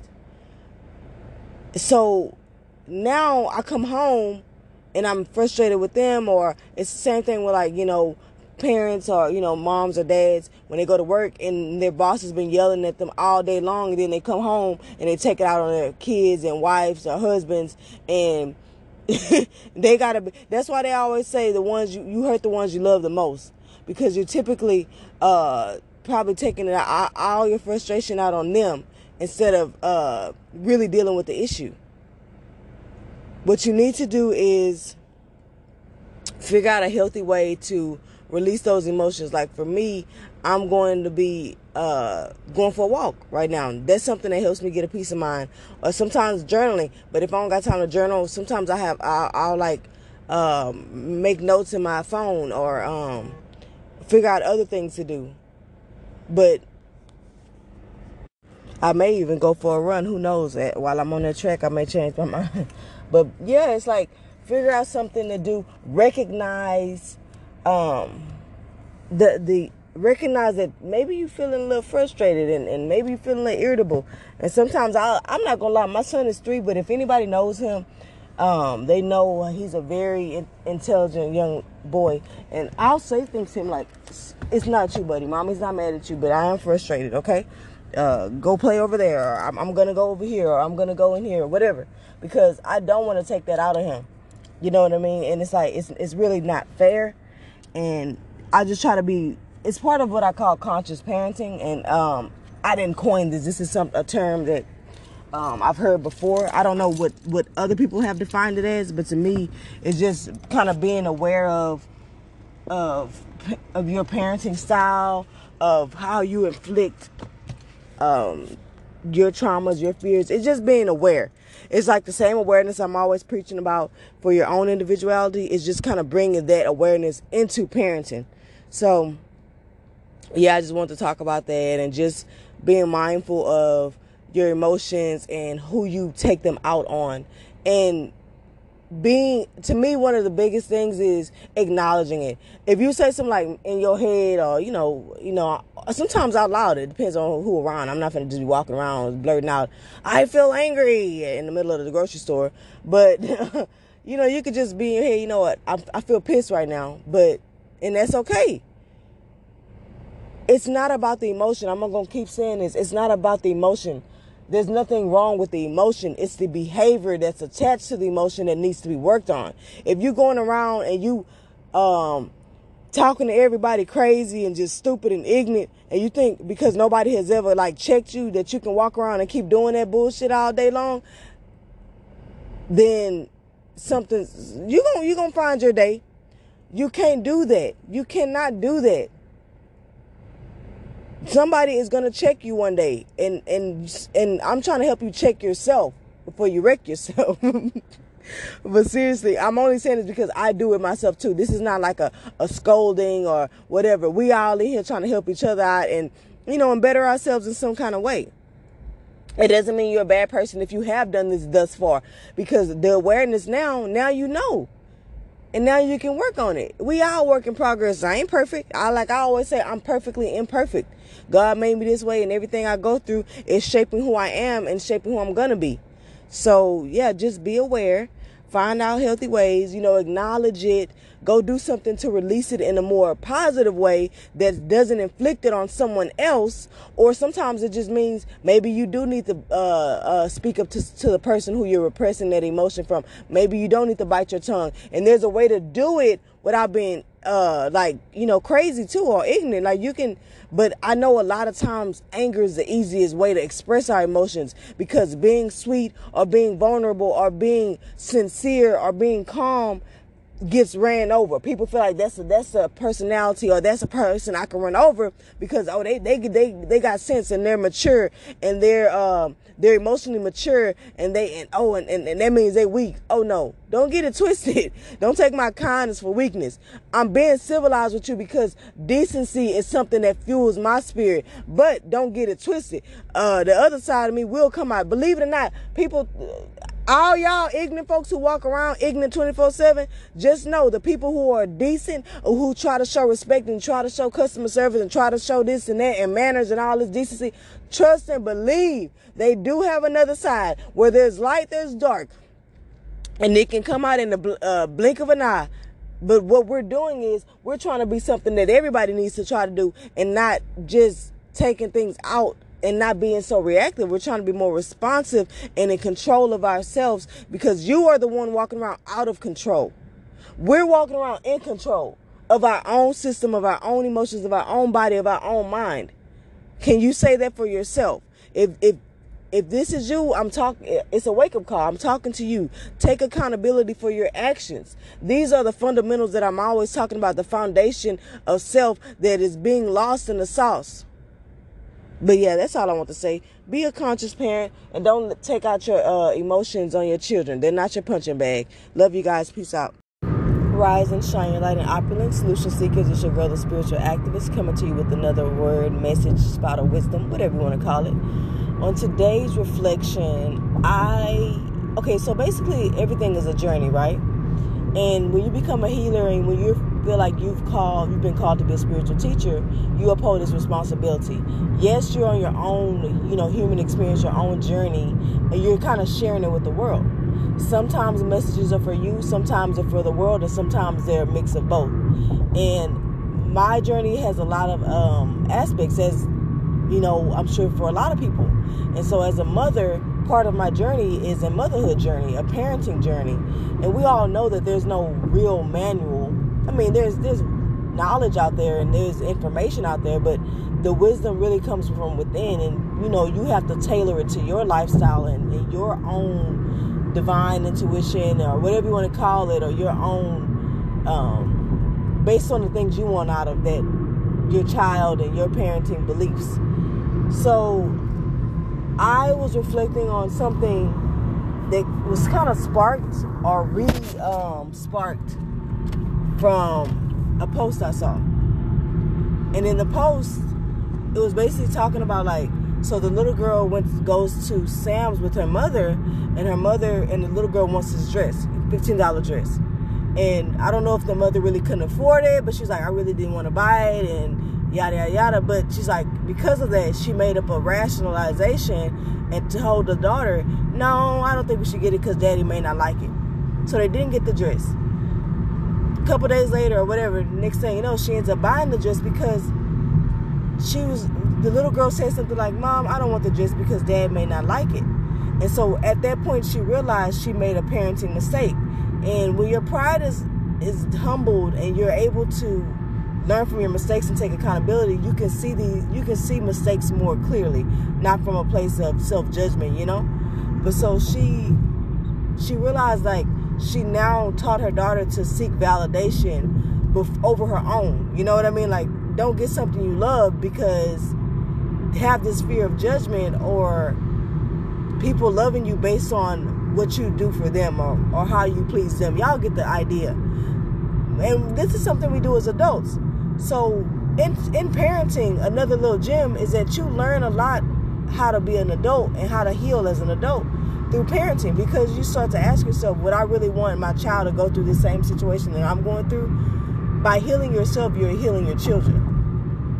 And so this kind of made me think about stuff. Is like, a lot of times, especially when it pertains to money, we always tell our child, like, we ain't got it. We don't got the money, this and that. And I'm not saying don't have reality to your child, but I feel like don't make up false rationalizations that could really tarnish how they see the world and how they behave as adults.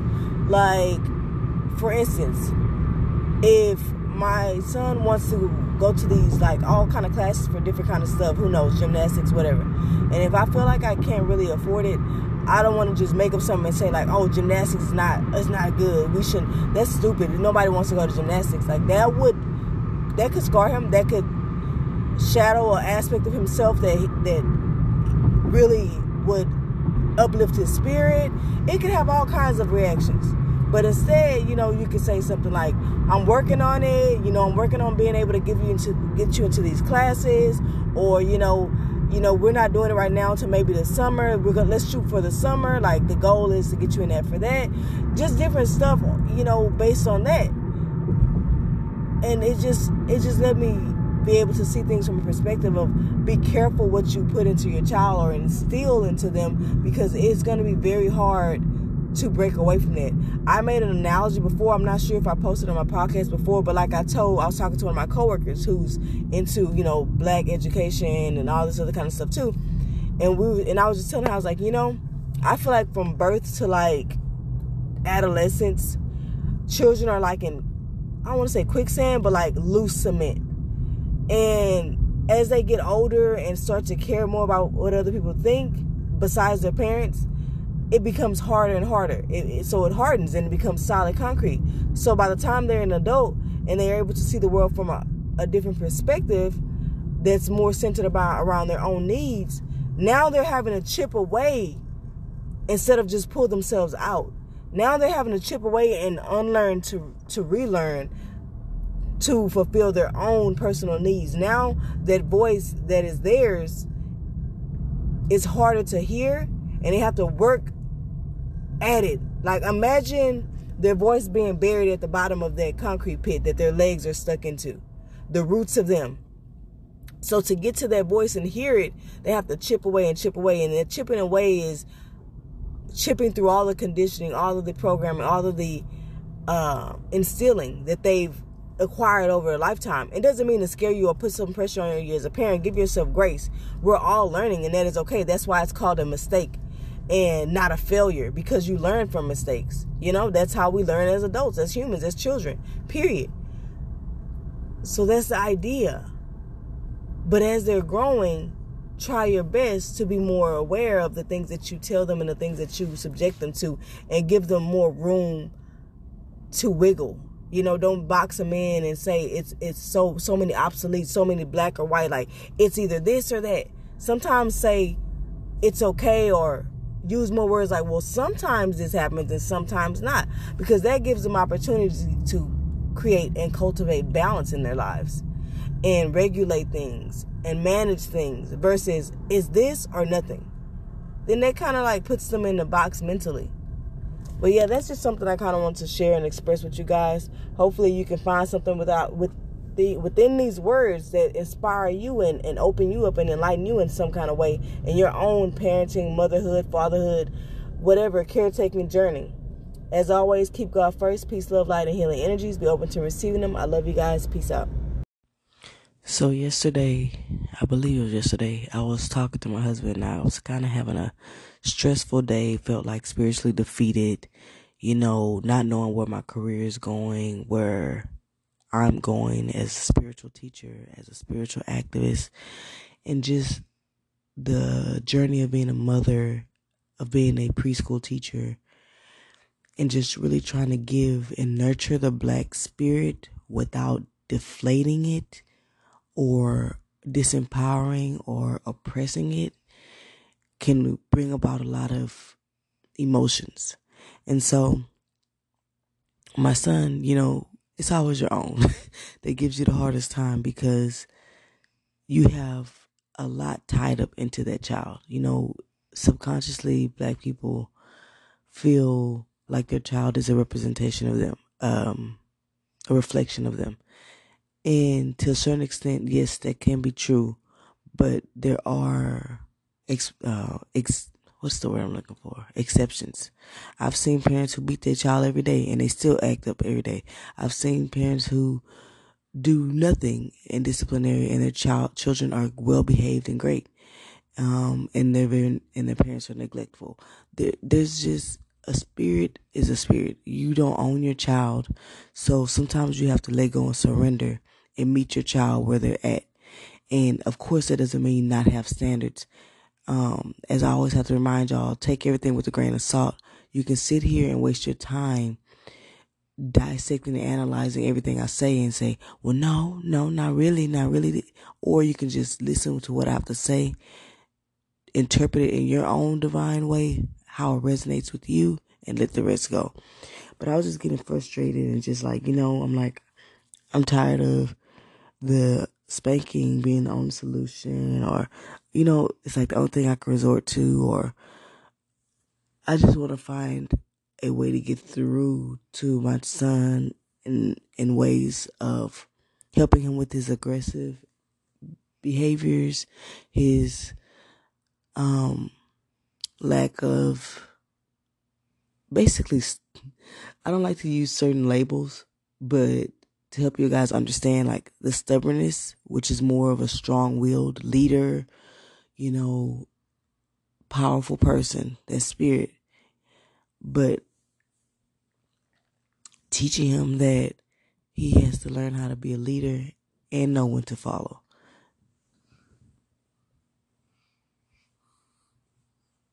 As I talk about him, he's waking up out of his sleep. Crazy. But yeah, basically I was just talking to him about my frustrations, and that there's already so many things out there in this world that are designed to disempower, defeat, control, box in. But yeah, guys, it's crazy. Every time I'm trying to do something, I swear, I don't truly understand the makings of why things happen when you're trying to do something, but whatever it is, it's annoying AF. But yeah, so it's like there's already so many things out in this world that are designed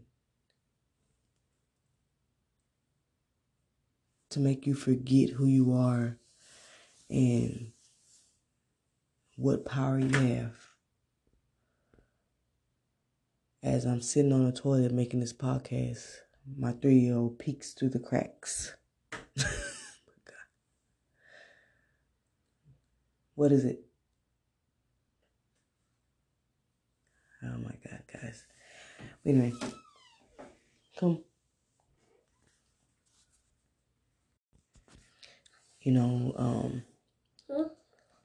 Nothing, I'm talking. But basically, so many things in this world that label us in ways that make us internalize so much. We come into this world into a psychological war in our minds, battling what we've been told we are versus what we know we are. The soul versus the mind. All of the conditioned and programmed roadblocks that have been put into place to prevent us from getting and reaching our ultimate and limitless power. And just being mindful of that within yourself and within parenting and teaching. You don't want to instill and continue this cycle of domination, control, oppression. Bottom line, we're closing the mind instead of opening it. We're closing the access to our soul, to our infinite power, versus accessing it. And I'm trying always to nurture and teach my son how to control his energy, channel his energy in healthier, productive ways. Overprotection leads to coddling, leads to enabling, leads to setting your child up for failure or rude awakening. This fuels lack of discipline, structure, accountability, all the things they will need for success. This is why a lot of us struggle so much to focus on one thing. And then, we carry, as the ancestral DNA wakes up, we have all of these gifts that we could tap into. And we don't know what really resonates with us. We don't know what's true to our heart. What to focus on. It's just so much to it. So many layers. We're very multifaceted, passionate people. So much energy. And we need that passion to keep our energy stimulated, to keep us stimulated. Or else we get bored. We lose interest. We lose focus. And that's the same with children. Children are mini ancestors, mini adults. And they deserve more grace than we do because they don't even truly understand what's going on within them. At least we can say, we don't really either, but we've had 30 years in our belt. What do they have? 3, 2, 5, 10? So you have to think about that. They have bad days. They have stress. They have anxiety. They just don't know how to label it. They're in the world too. Their energy, they feel energy. They feel the exile of society. This is why a lot of times they're very codependent, especially to the mothers,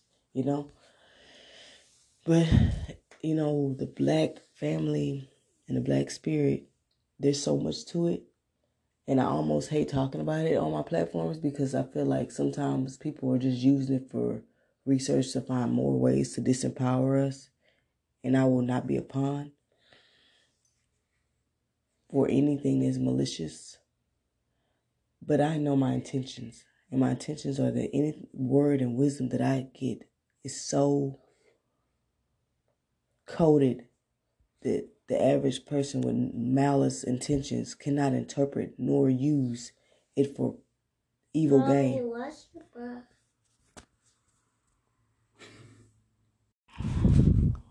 But as I think about it, I just start to build confidence knowing that black women are the original healers, the original teachers.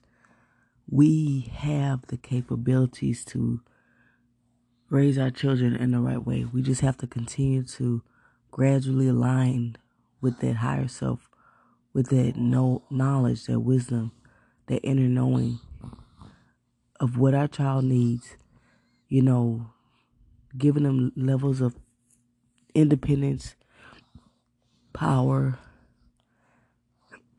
being their guide, not their tyrant, dictator, knowing when to lead and when to follow, letting go of the monster mentality that tells us everything is defiance and it's, and not just aspects of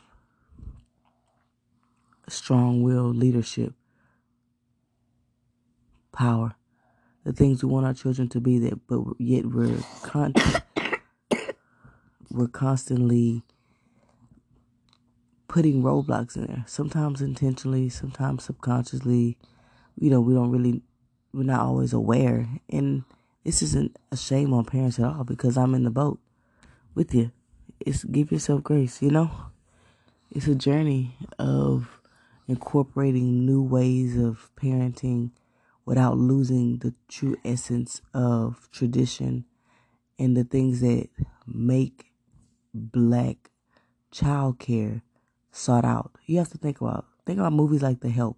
Think about preschools and how they're always trying to they're always trying to staff Black teachers. Why do you think that is? Why do you think other races, namely white, prefer Black people to raise their children? Because of the lessons that they learn when they're with them, because of the knowledge and the preparedness they have, like the ability to take care of themselves and survive, and just that wisdom that a lot of times you just can't get from teaching. Knowledge, intelligence, and wisdom are different things. They can be intertwined, but some things are just not necessarily teachable. You have to just tap into that and ask for that kind of wisdom, for that kind of knowledge. And speaking on knowledge, I'm going off topic, but I think I have a post about this, about confidence. But in building confidence, let go of shame of not knowing and understanding. A lot of us spiritual teachers, we use vocabulary or jargon that can be confusing or intimidating, and we're all in this swinging contest of who knows the biggest words, who knows the most history, who knows the most dates, who knows the most political news, who knows the most spiritual whatever, and sometimes that's not what your tribe is most 9 times out of 10 lacking the knowledge. So if you come to them already on level 35 and they haven't even read the first 2 pages of the book, how much of a success rate do you think you're going to have? There's a fine line as being a teacher that you have to understand, knowing how to bring down the notch of trying to prove, like conversations with your colleagues and fellow healers is different from conversations with your tribe. And just, we have to humble ourselves. I know a lot of times we want to, the ego is like, yeah, I'm smart too.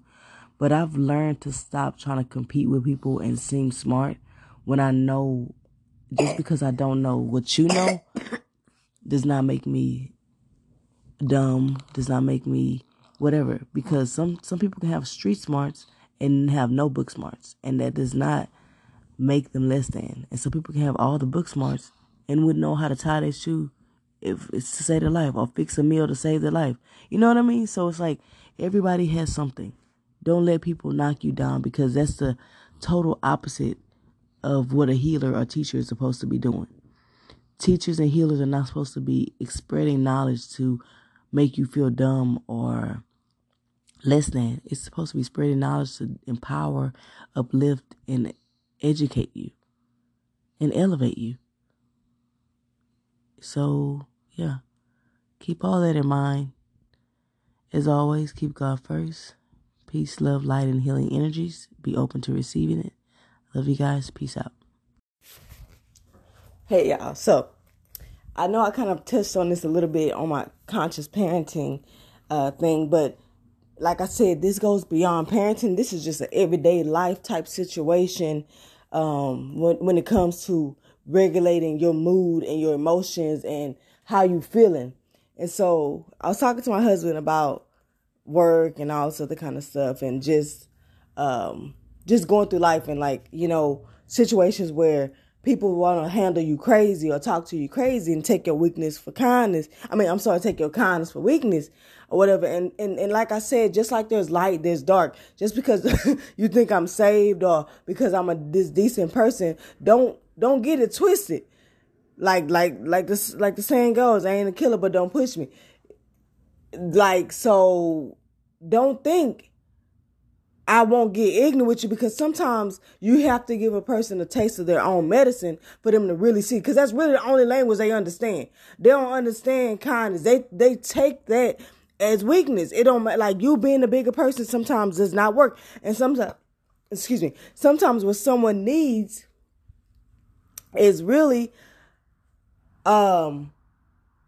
somebody to give it to them rough. Like, give it to them like, I'm not playing with you, bro. Like, you think you could talk to me and handle me any kind of way. And so we were just talking about this. Okay, so say you got somebody, say you working out in the sun, right? And then, you got to work with other people.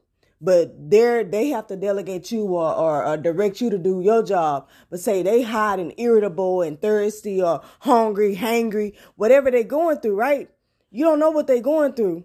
And so they handling you all kind of crazy ways and talking to you stupid and getting mad at you. And then you sit up there like, you know what? Heck no, I ain't doing nothing wrong. You ain't finna handle me no type of way. And then, so you got to get stupid with him, and like, you may have to curse him out. And I ain't gonna lie to you, cursing, I'm not a big cursor, but I will do it because honestly, it's a stress reliever. It's therapeutic. It can be very therapeutic, especially for a person who don't curse often. It's just words, and words are energy. And it's like, you releasing that energy. Like, when you frustrated, angry, pissed, when you start cursing and stuff, you releasing that energy. Like, sometimes it's good. And even if it's just by yourself, like in a room, like, it ain't got to be like curse people out. That's not what I'm saying. My point is, sometimes you got to put people in their place, or just let them know, like, I ain't the one. You know what I'm saying? Like, because people will walk all over you and run over you. And it doesn't always take that. But like I said, sometimes in life, and being this lifestyle type of coach that I am, I'm going to let you know that there is going to be hypocrisy. So you may be saying, dang, you just said be the bigger person or be a better person. Don't take and watch your behavior and yada, yada, yada. But like I also said, every case and every life situation is different. And it's all about you becoming wise and knowing when to pull out what tools and what to do what. Like, you have to know, is this a situation where I want to waste my breath and go into this and go back and forth and debate and do this or do that? Or is this a situation where I want to walk away and be a bigger person? Sometimes you're going to say, I don't want to walk away. And this person needs to hear it, because they don't walk through life all their life talking to people crazy. And this is a consensus amongst a lot of people. And so I need to set them straight. And it's gonna make me feel good. Oh, well, I'm not perfect. I'm perfectly imperfect. Sometimes, like I said, you got to curse them all I got. So, and that's just as simple as that. Like, people think you just, they may have known you as one way, and then you grow and you mature, and you're not about all that conflict anymore. You're not about all that plexing all the time. You're not about all that, just always complaining and nagging and talking to people stupid and ignorant. And so they think now, oh, this nigga, he weak now, or she just brand new, or all these things. And they think now that they can just talk to you and handle you any kind of way. And sometimes you got to remind them, nah, nigga, I'm doing this for me.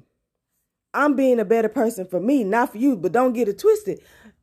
I will still get with you. Like, it ain't no, what's the saying? I don't know, but basically, you ain't no weakness in your blood, basically. And like I said, walking away and being a bigger person is not a weakness either. So just knowing that you got strength in every decision you make, like I said, life is all about making choices, and you got the choice in everything that you do.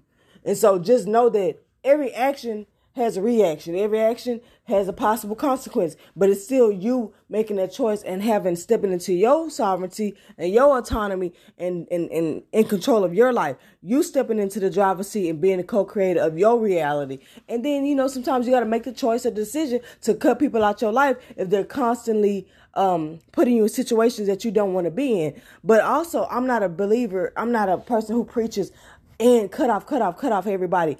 Run away from your problems, because a lot of times that's the easy route out. I'm a big believer and optimist of healing relationships. Sometimes you are put into people's life to help them heal, and that person actually is very much like you. And that's why you bumping heads a lot. And sometimes you need to help each other heal. You're put into each other's lives because y'all are like spiritual guides to each other. And when I say spirit, let me tell you, like I always say, my disclaimer is when I use the word spiritual, I'm not talking about something grandiose. Spirituality is just life. You know what I mean? And sometimes, yes, there is a spiritual realm, but I'm not talking about spirits. I'm just saying when I use the word spiritual or something like that, I'm just meaning seeing things from a bigger perspective or, higher perspective and just with more insightfulness to it. But yeah, that's all I want to say. Sometimes let a nigga know don't take my kindness for weakness. But that's all, y'all. Peace out. You know why I think kids eventually end up rebelling or like going through that wild stage? For one, it's nothing that you really could have done. Like every child, like I said, as humans, we learn from experience, and sometimes that's part of that journey is going through life, being wild, making mistakes. But yeah, so they gotta go through that. That's part of their journey, making mistakes, getting burned, get heartbroken, getting those tickets, getting in the wreck, doing all these things that we've all kind of been through in some form or fashion. But also, I think a lot of times children rebel against us because we don't show them that other side of us. We have our I don't even want to say persona, because that's more of a sense of being fake. It's not that you're being fake. It's just that you're being PG-13 or PG-2 or PG-3. You're censoring yourself for your child. Yeah, just because you like to twerk and listen to this music, that don't mean you really necessarily want to expose your child to the exact thing that you do.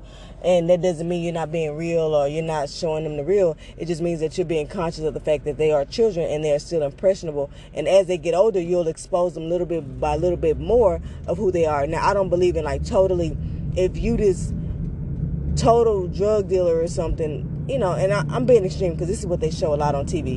And it's like, you don't want, and then you feel like, and you have a whole nother life when you come home. Like, you don't think that's going to be within their child. You don't think eventually they're going to go down that path. And I'm all about exposing them before they get exposed, if that makes sense. If you're going to drink with me. If you're going to smoke with me, or something. Like, I want you to be in a secure environment where you can see what your first reaction is and all this other kind of stuff. Also, I think it's because we don't teach balance a lot. Like, I don't think it's realistic to think that your child is never going to eat candy, sugar, cookies, junk food. But what I teach my son is junk food is in essence bad in a sense, because you don't want to eat too much of it. It can give you tummy aches. It can give you cavities, stuff like that. And ultimately, we all still living. Like, that's how I look at it. Like, I eat candy, I eat junk, and like ultimately my health isn't poor, but that's not what I'm trying to teach him. I do want to help him make smarter eating habits and be more conscious of his nutrition, but I teach him balance. You can have that bag of chips, but now you need to have some salad, or you can have these fast food or pizza, but now let's go home and eat a home cooked meal, or just trying to eat something more nutritious that you know where it came from and how it was prepared and stuff like that. So just teaching balance and moderation and not necessarily limiting, because you have to also be realistic. Don't be a hypocritical parent. And it's not do as I say, not as I do. You have to try to incorporate the same things you're doing for your child with you, because you can't expect them to heal or have a different way of being when you're not doing it as well. They learn from modeling, and you're within their DNA. So there's a lot of spiritual connection and spiritual aspects about it, but ultimately just focus on the fact that what they see what you do and they model it, and there's a lot of things that are with them that you may not even want them to be to like harbor or have, but they will. So you have to teach them how to recognize and be aware and not pretend like what they don't know they want to be exposed to. Not what you don't know won't hurt you, not that, but like thinking that out of sight, out of mind. If I never expose them to something, or if I never bring it up, if I never talk about sex, they'll never do it, or they'll never. No, that's detrimental, and that's why sex education is becoming. I believe it's starting to get into schools more, because we really need to.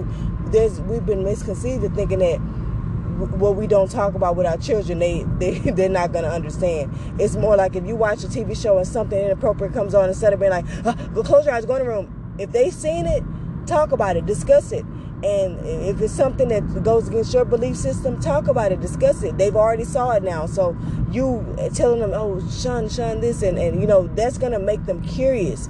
We are curious by nature. And so what you don't expose them to, they're going to be like a tiger that's been caged, and you let the beast out the cage. When they hit college, that's why they go wild and crazy. Why do you think the preacher's kids always be the most promiscuous, or we know what's up, all this kind of things that we hear and stuff, because they've been so strict. Like their upbringing has been so strict that now it's like their spirit wants to experiment, and you haven't groomed their spirit to know, it's okay to have freedom and wildness, but the grounding and the stability is what a lot of us are lacking. And that's why a lot of people are also getting extra wild and thinking that now I'm free, I'm liberated.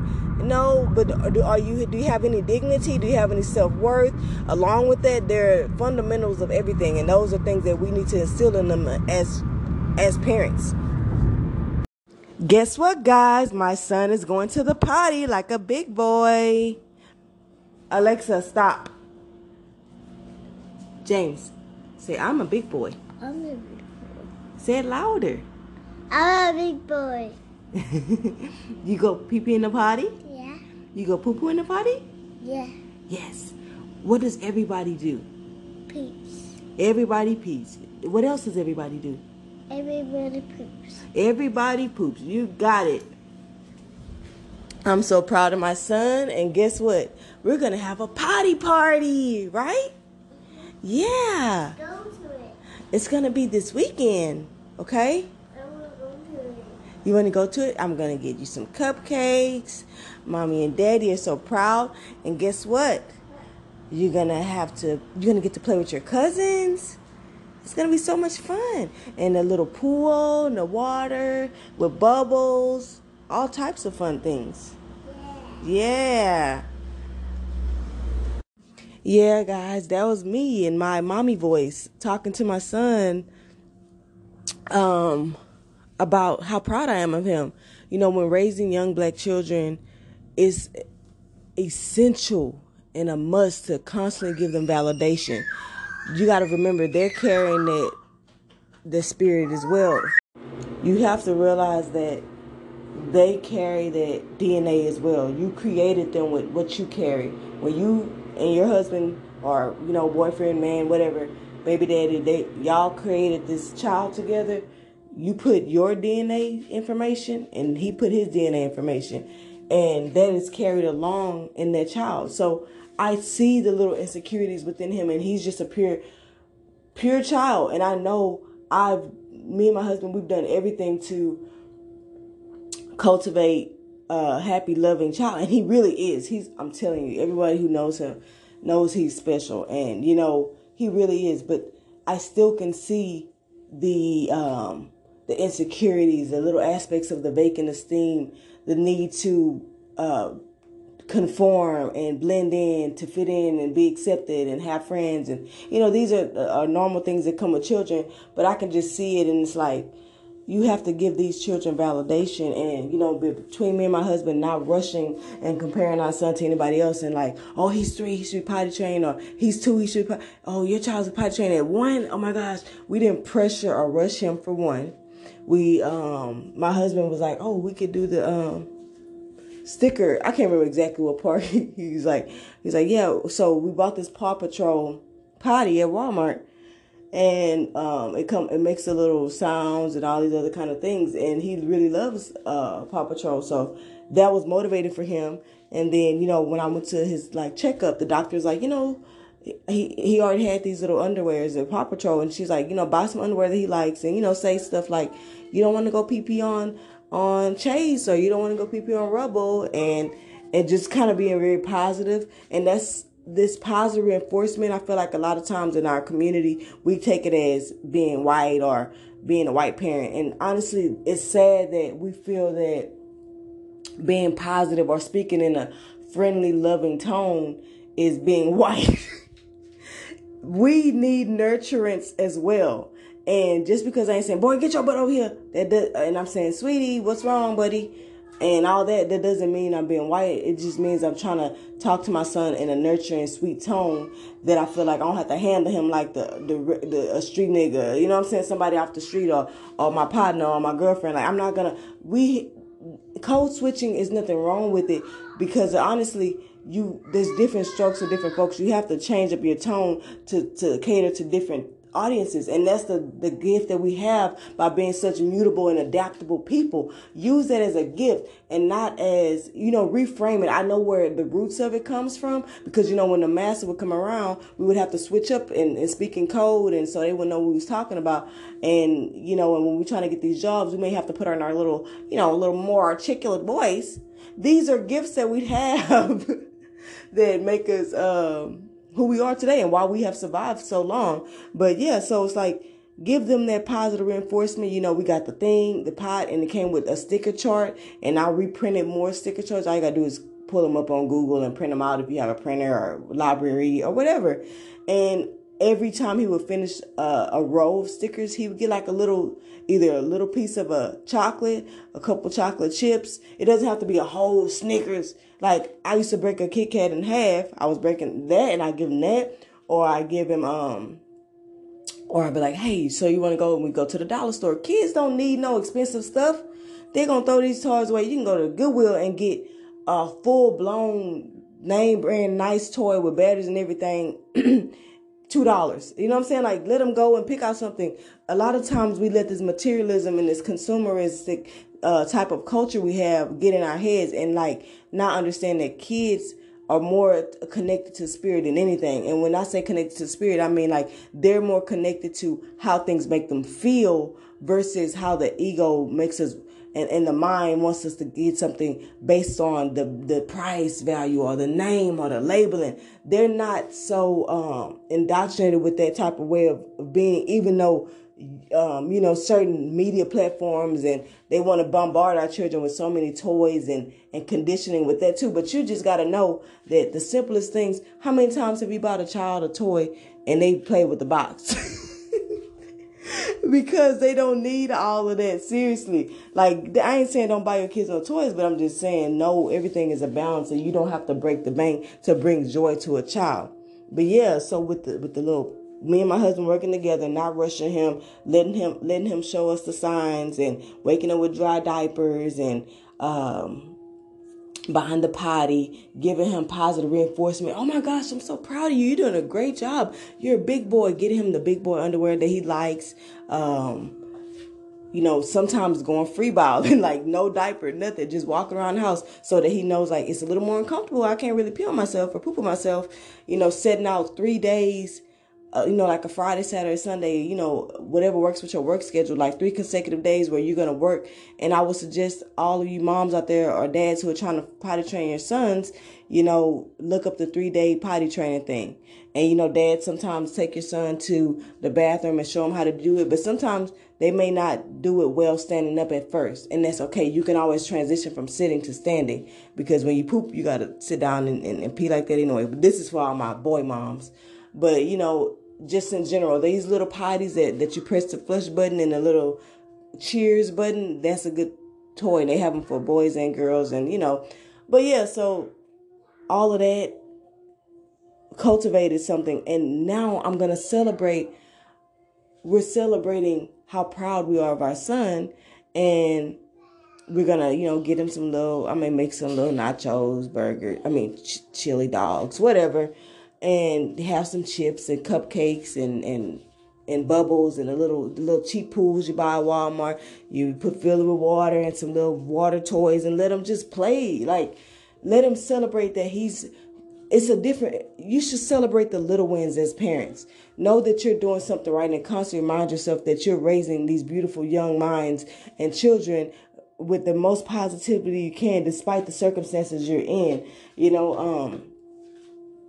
Letting them know how proud you are of them, how powerful they are, how talented and skillful and creative they are. Constantly give them these affirmations every single day. Naturally, you don't have to just stand up in the mirror and say, we're going to go down the list, which is fine because I've done it that way too. But just naturally, wow, I'm so proud of you, buddy, that was really creative, or good job, sweetheart, or that was really intuitive, and not just good job all the time. Find other creative ways, or, oh, wow, that was really creative, or that was really intuitive. A lot of times we sell our children short and we don't realize how smart they are, and we talk to them in baby way or simple way. No, these children are sponges of knowledge.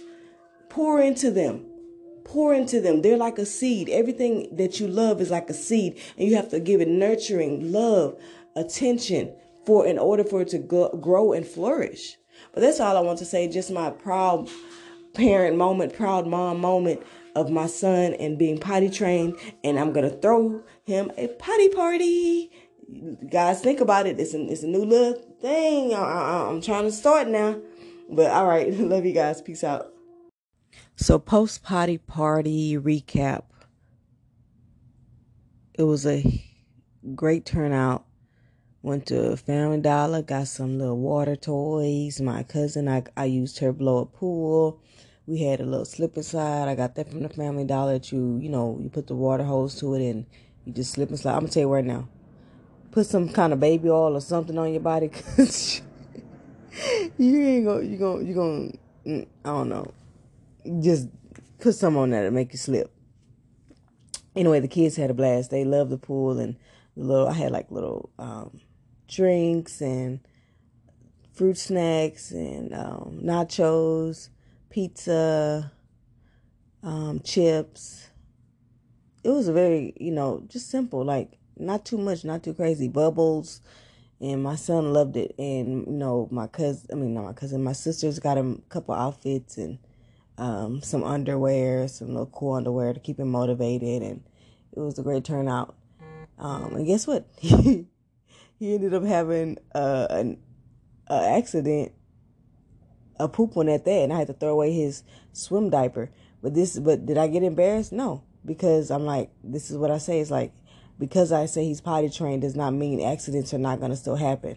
And I talked about this before. Like, we have so many pressures to be perfect that we think success or having a skill set or having a knowledge or having a training means no mistakes, no mess ups, no accidents. No, we are human, and we can't forget that. It's not an excuse, but it's just reality. But yeah, so, and I even made it known. I was like, look at this, potty party, and I had an accident. It made it laugh. Sometimes you gotta laugh about the stuff. But one of the biggest takeaways I had from it, like overview, like after everything was gone, and I started thinking about the day. I started thinking about how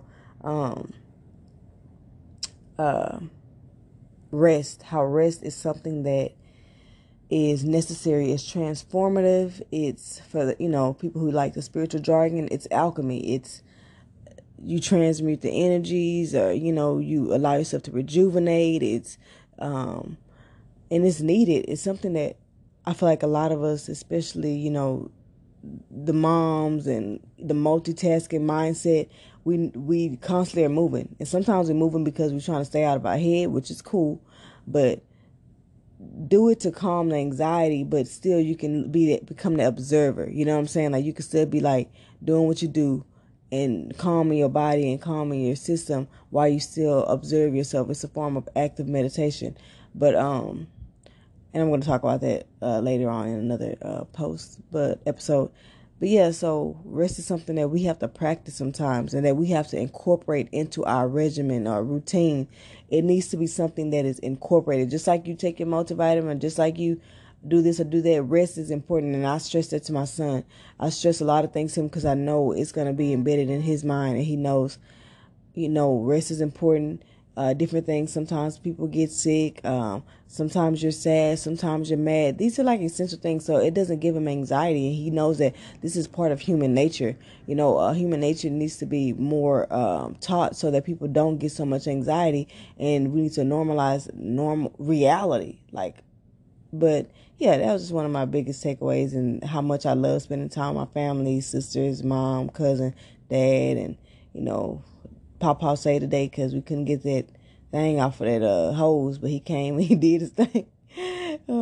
Yeah, I just wanted to kind of share that recap with you guys, and just do little things for your kids. Celebrate every little win. It's all about the journey, but we got to celebrate the little wins. That's what matters most in their lives. Every win is one step closer to their destination, but it is a journey, like I said. So you got to remember, stopping to smell the roses is part of the journey. All the little pit stops, all the flat tires, all of the restroom breaks. I'm using analogies, by the way. It's just part of the ins and outs of life and the journey. And you can have multiple goals within that journey, multiple destinations within that journey, and make the little steps or the plans to get to each destination, each pit stop. But all right, guys, that's all. Rise and shine your light and opulence, solution seekers. It's your girl, the spiritual activist, coming to you with another word, message, bottle wisdom, whatever you want to call it. So today, this message is going to be more on the parenting side, and it's for all those parents who just are very hard on themselves. So before I even get into it, give yourself grace, because I remember when I first started getting messages and listening to people speak on different things and that such, when I was, ready to make changes and change generational patterns and thought processes and whatnot, it could become a little overwhelming. So that is not my intention. My intention is to just plant the seeds and, for you to water them as you go, and to harvest those crops where you feel like it's time and you're ready. And so basically, this kind of goes back and just to bring awareness that studies have shown that children absorb information more when they're it's going to be weird, but when they eavesdropping, when they overhear you saying stuff, say it's, and I learned this from Dr. Judy DeGroy, I believe that's her name. She wrote Post-Traumatic Slave Syndrome, that book. And so she talks about it, the black mom goes to talk to the teacher, right? And she's saying or she's talking to the white mom. And then the white mom's like, oh yeah, your son, so the black mom tells the white mom, your son's so smart. And she's like, oh yeah, he does this, and this, and he's this and this activity and that activity. And then the white mom says, well, your son actually is even smarter, or even smart as well. She's like, yeah, but girl, he do this and he do this too, and he get into this trouble, and so that little black boy sitting at the table, next to him a little bit back, he's overhearing all of these, negative things, and not seeing that his mom has deflected or not necessarily deflected, but has not taken the compliment. Because she couldn't take that compliment, she had to create some other things to humble herself or humble her child and make it seem oh yeah, I'm not this or not that, but really just it's showing a lack of confidence, because you wanted to seem like you were humble and not, stuck up, arrogant, or whatever you may have felt. And also she equated that to, in slavery, that is a way that mothers try to make their kids seem less valuable so that they wouldn't be taken away, so they wouldn't be worked harder. So it's kind of it goes with that strong black woman, strong black man narrative too. A lot of times when you have that attachment or that label attached to you, you get used, you get put more work on. It puts this big sign on your back or your forehead that's saying, I'm strong and skilled, so use me for all that I can, because I'm strong, so to counteract that, people create they act like they're not. So it's just, but basically the point is that child overhears that, and he don't absorb the fact that, the lady said that he was smart. He absorbs the fact that his mom did not allow him to get his flowers and that glory in that compliment, and she downplayed it, and no, not subconsciously, like she wasn't trying to harm her son, but she thought she was doing it from a good place, because there is that deeply rooted conditioning that travels all the way from the way we've been experienced life in this world, you know what I mean, in America, whatever. And so it just goes to show you that be careful what you say around your child, because even though your thought process may still hold a lot of wounds and a lot of complexes and a lot of narratives, they start picking up and creating these narratives at a very young age. From birth to 7 years old, their mind is like in a hypnosis state where they're absorbing everything. They're creating their own sets of beliefs. They're creating the foundation that they're going to be operating out of for the rest of their life. And not to say that this cannot be reprogrammed or shifted or anything. It's just to be more aware and consciously aware of what you're instilling into your child, whether passively or actively. Like, you may not realize it. Like, for example, I understand that I carry a lot of victim mentality and a lot of mindsets around, with that activist spirit I have, that the world isn't fair for Black people and this and that. And whether that be true or not, it already establishes a very deep sense of defeat, a very deep sense of frustration, anger, rage. And for some people, they have a competitive spirit where they thrive and feed off of adversity, and they use it as fuel. They use it as a means to defy the odds. Some people have that naturally, and some people are just get defeated by it and depressed by it. And so you don't know what spirit your child is going to tap into. So for the sake of their spirit being uplifted, or stay in a state of, don't put your experience and how you perceive the experience onto them. So just for example, we went to a little trunk or treat yesterday, and it was attached to a cultural event that's, that wasn't, associated with, African American, but it was a cultural event. And I noticed I was just like getting irritated because all the freaking lines to all these trunks were like so long. And we was waiting in line for like 15 minutes. You get up there, they give you 1 or 2 pieces of candy. And then I'm looking around at some other people. I'm like, bro, they giving handfuls of candy to each of these kids, and you giving me 1 or 2. It's just like that thought started coming up again. That voice started coming in again. Like, bro, there you go. You always getting the short end of the stick. You always getting the bad luck. You always, all this stuff is just pissing me off and making me more and more and more angry. And like, oh, I see they giving the kids of this race more candy. And then they turn the other little Black kids around saying, oh no, we're done. And this and that. And then there goes that voice that creeps in about like, oh yeah, there go to racism, there go to prejudice, or all these narratives start just coming up. And it started stealing the joy from me. It started stealing my presence within this whole event. The purpose for me to take my child was for him to have fun, was for him to engage, and was for me to, relax and be this engaged and active mom with my son's younger years. Something that, I pride myself in wanting to have this life work balance. And so I had to come back to it and be like, what was the purpose of this event? What was the intention? For him to have fun. Is he having fun? Yes. So even if he is getting 1 or 2 candies, he doesn't mind. He doesn't feel the same way I feel. He's not feeling like even though he did say it's a long line. But after that, he let it go, and he just, he got his little candy. He was good. Even if it was 1 or 2, he was good. Like, he didn't think like, I don't have a lot of candy, or they gave him more. He didn't feel that way. And if I would have started putting my feelings and emotions and thoughts onto him, that would have stole his joy. And a lot of times we steal our child's joy when we start putting the way we see the world and life onto them too early.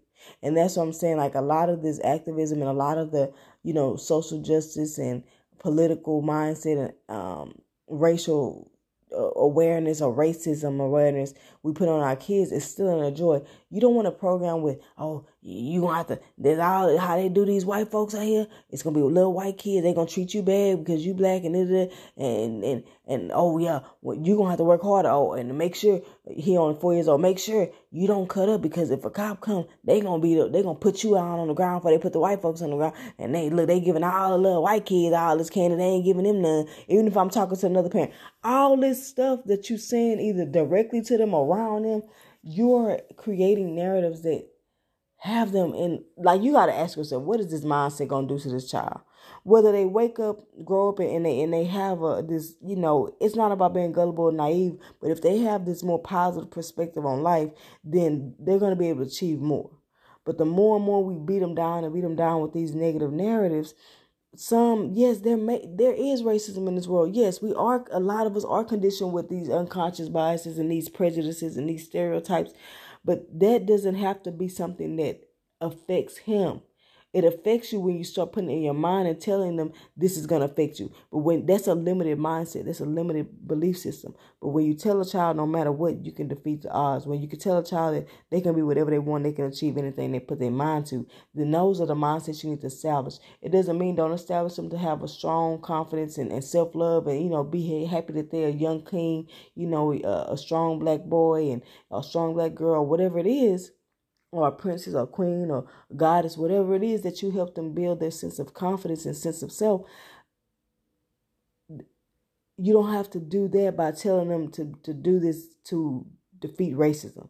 When the foundation is strong enough, it's going to defeat it on its own, because no matter what's going on around them on the outside, the inside is stable and strong enough to withstand that. So that's just something I was thinking about as well.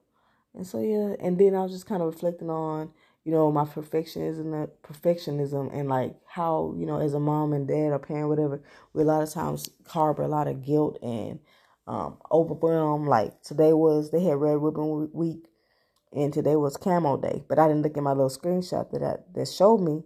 And so I was like, rushing, trying to get the book character shirt. He didn't have one that was long sleeve. It was cold. So I just say, your shirt got a book character on it and your shoes got a book character on it. So if they ask you, that's what it is. But come to find out, it was Camo Day. So after I had dropped them off, I was so pissed and I was beating myself up about it and this and that. And I was like, you have to relax. It's okay to make mistakes. It's okay. You're not going to get everything right every time. Bro, when I tell you, I was thinking of scenarios of going back and change them in the bathroom and all this other stuff. All because I forgot I didn't get the day right and I put him on this shirt instead of that shirt. And it's like, these are the things that we got to give ourselves grace for as a parent. And I know I'm not the only parent out here who kind of like is very hard on themselves, beat themselves up, has this perfectionism, has this inner voice that's always, trying to defeat them down. But the growth comes when you have that awareness and you can stop that voice. Because when I was at that trunk or treat, at one point I say, you just got to stop. Just look at him. He's smiling. He's running. He's playing around. See him for that. Don't see him for... And I was getting so irritated. Stop doing this. Doing this. All these things. And I was like, bro, you're not doing what you came here to do. You turning something that's supposed to be fun into something that's becoming miserable. So I was like, let me let go. And then after I quieted that voice, I was able to focus and concentrate. I just made a post about the key to success and discipline or whatever. But a lot of times it's about quieting that voice. When things happen in life, it triggers those thoughts, it triggers those feelings, it triggers those emotions, becoming this trickle-down effect that does nothing for us but create more obstacles and roadblocks and adversity, becoming this vicious cycle. So you have to try to figure out ways to overpower that and quiet that voice. So the voice that actually motivates you and uplifts you and empowers you starts to rise up and takes the driver's seat again. Like I said, you are the driver. Your emotions, your thoughts, your feelings, those are backseat passengers. Those are like music on a radio station. You could turn the station when you're tired of listening to that same old sad song. Because at the end of the day, you still got to get to where you're going. And this song is not going to change whether you can get there or not. All it's going to do is affect your mood. And you're going to have to do something about that. Because do you want this trip and this journey to be a miserable one, or do you want it to be as joyful as possible? So you have to start to change the company you keep. And that company you keep is also within you. You got to know what voices you allow to actually have a platform to speak, and which ones you tell, nah, bro, you got to keep, you can sit this one out. You can't accompany me. You don't get a chance to talk, because every time you talk, I get to feeling this way. And every time I get to feeling this way, I don't do what I set out to do. So I got it. You know what I'm saying? Like, you really got to do that with yourself. It's nothing wrong with talking to yourself and getting yourself back to a place of of peace and balance and grace. But yeah, that's all I want to kind of talk about. So just be aware of what you program your child and instill in your child and program within your child, because it will create narratives. You have to ask yourself what kind of narratives you want your child to have. You want them to have a mindset that no matter what, they're going to always win. No matter what, they're not going to give up. No matter what, they're going to persevere. No weapons formed against them can prosper. In the name of Jesus, amen. But as always, keep God first. Peace, love, light, and healing energies. Be open to receiving them. I love you guys. Peace out.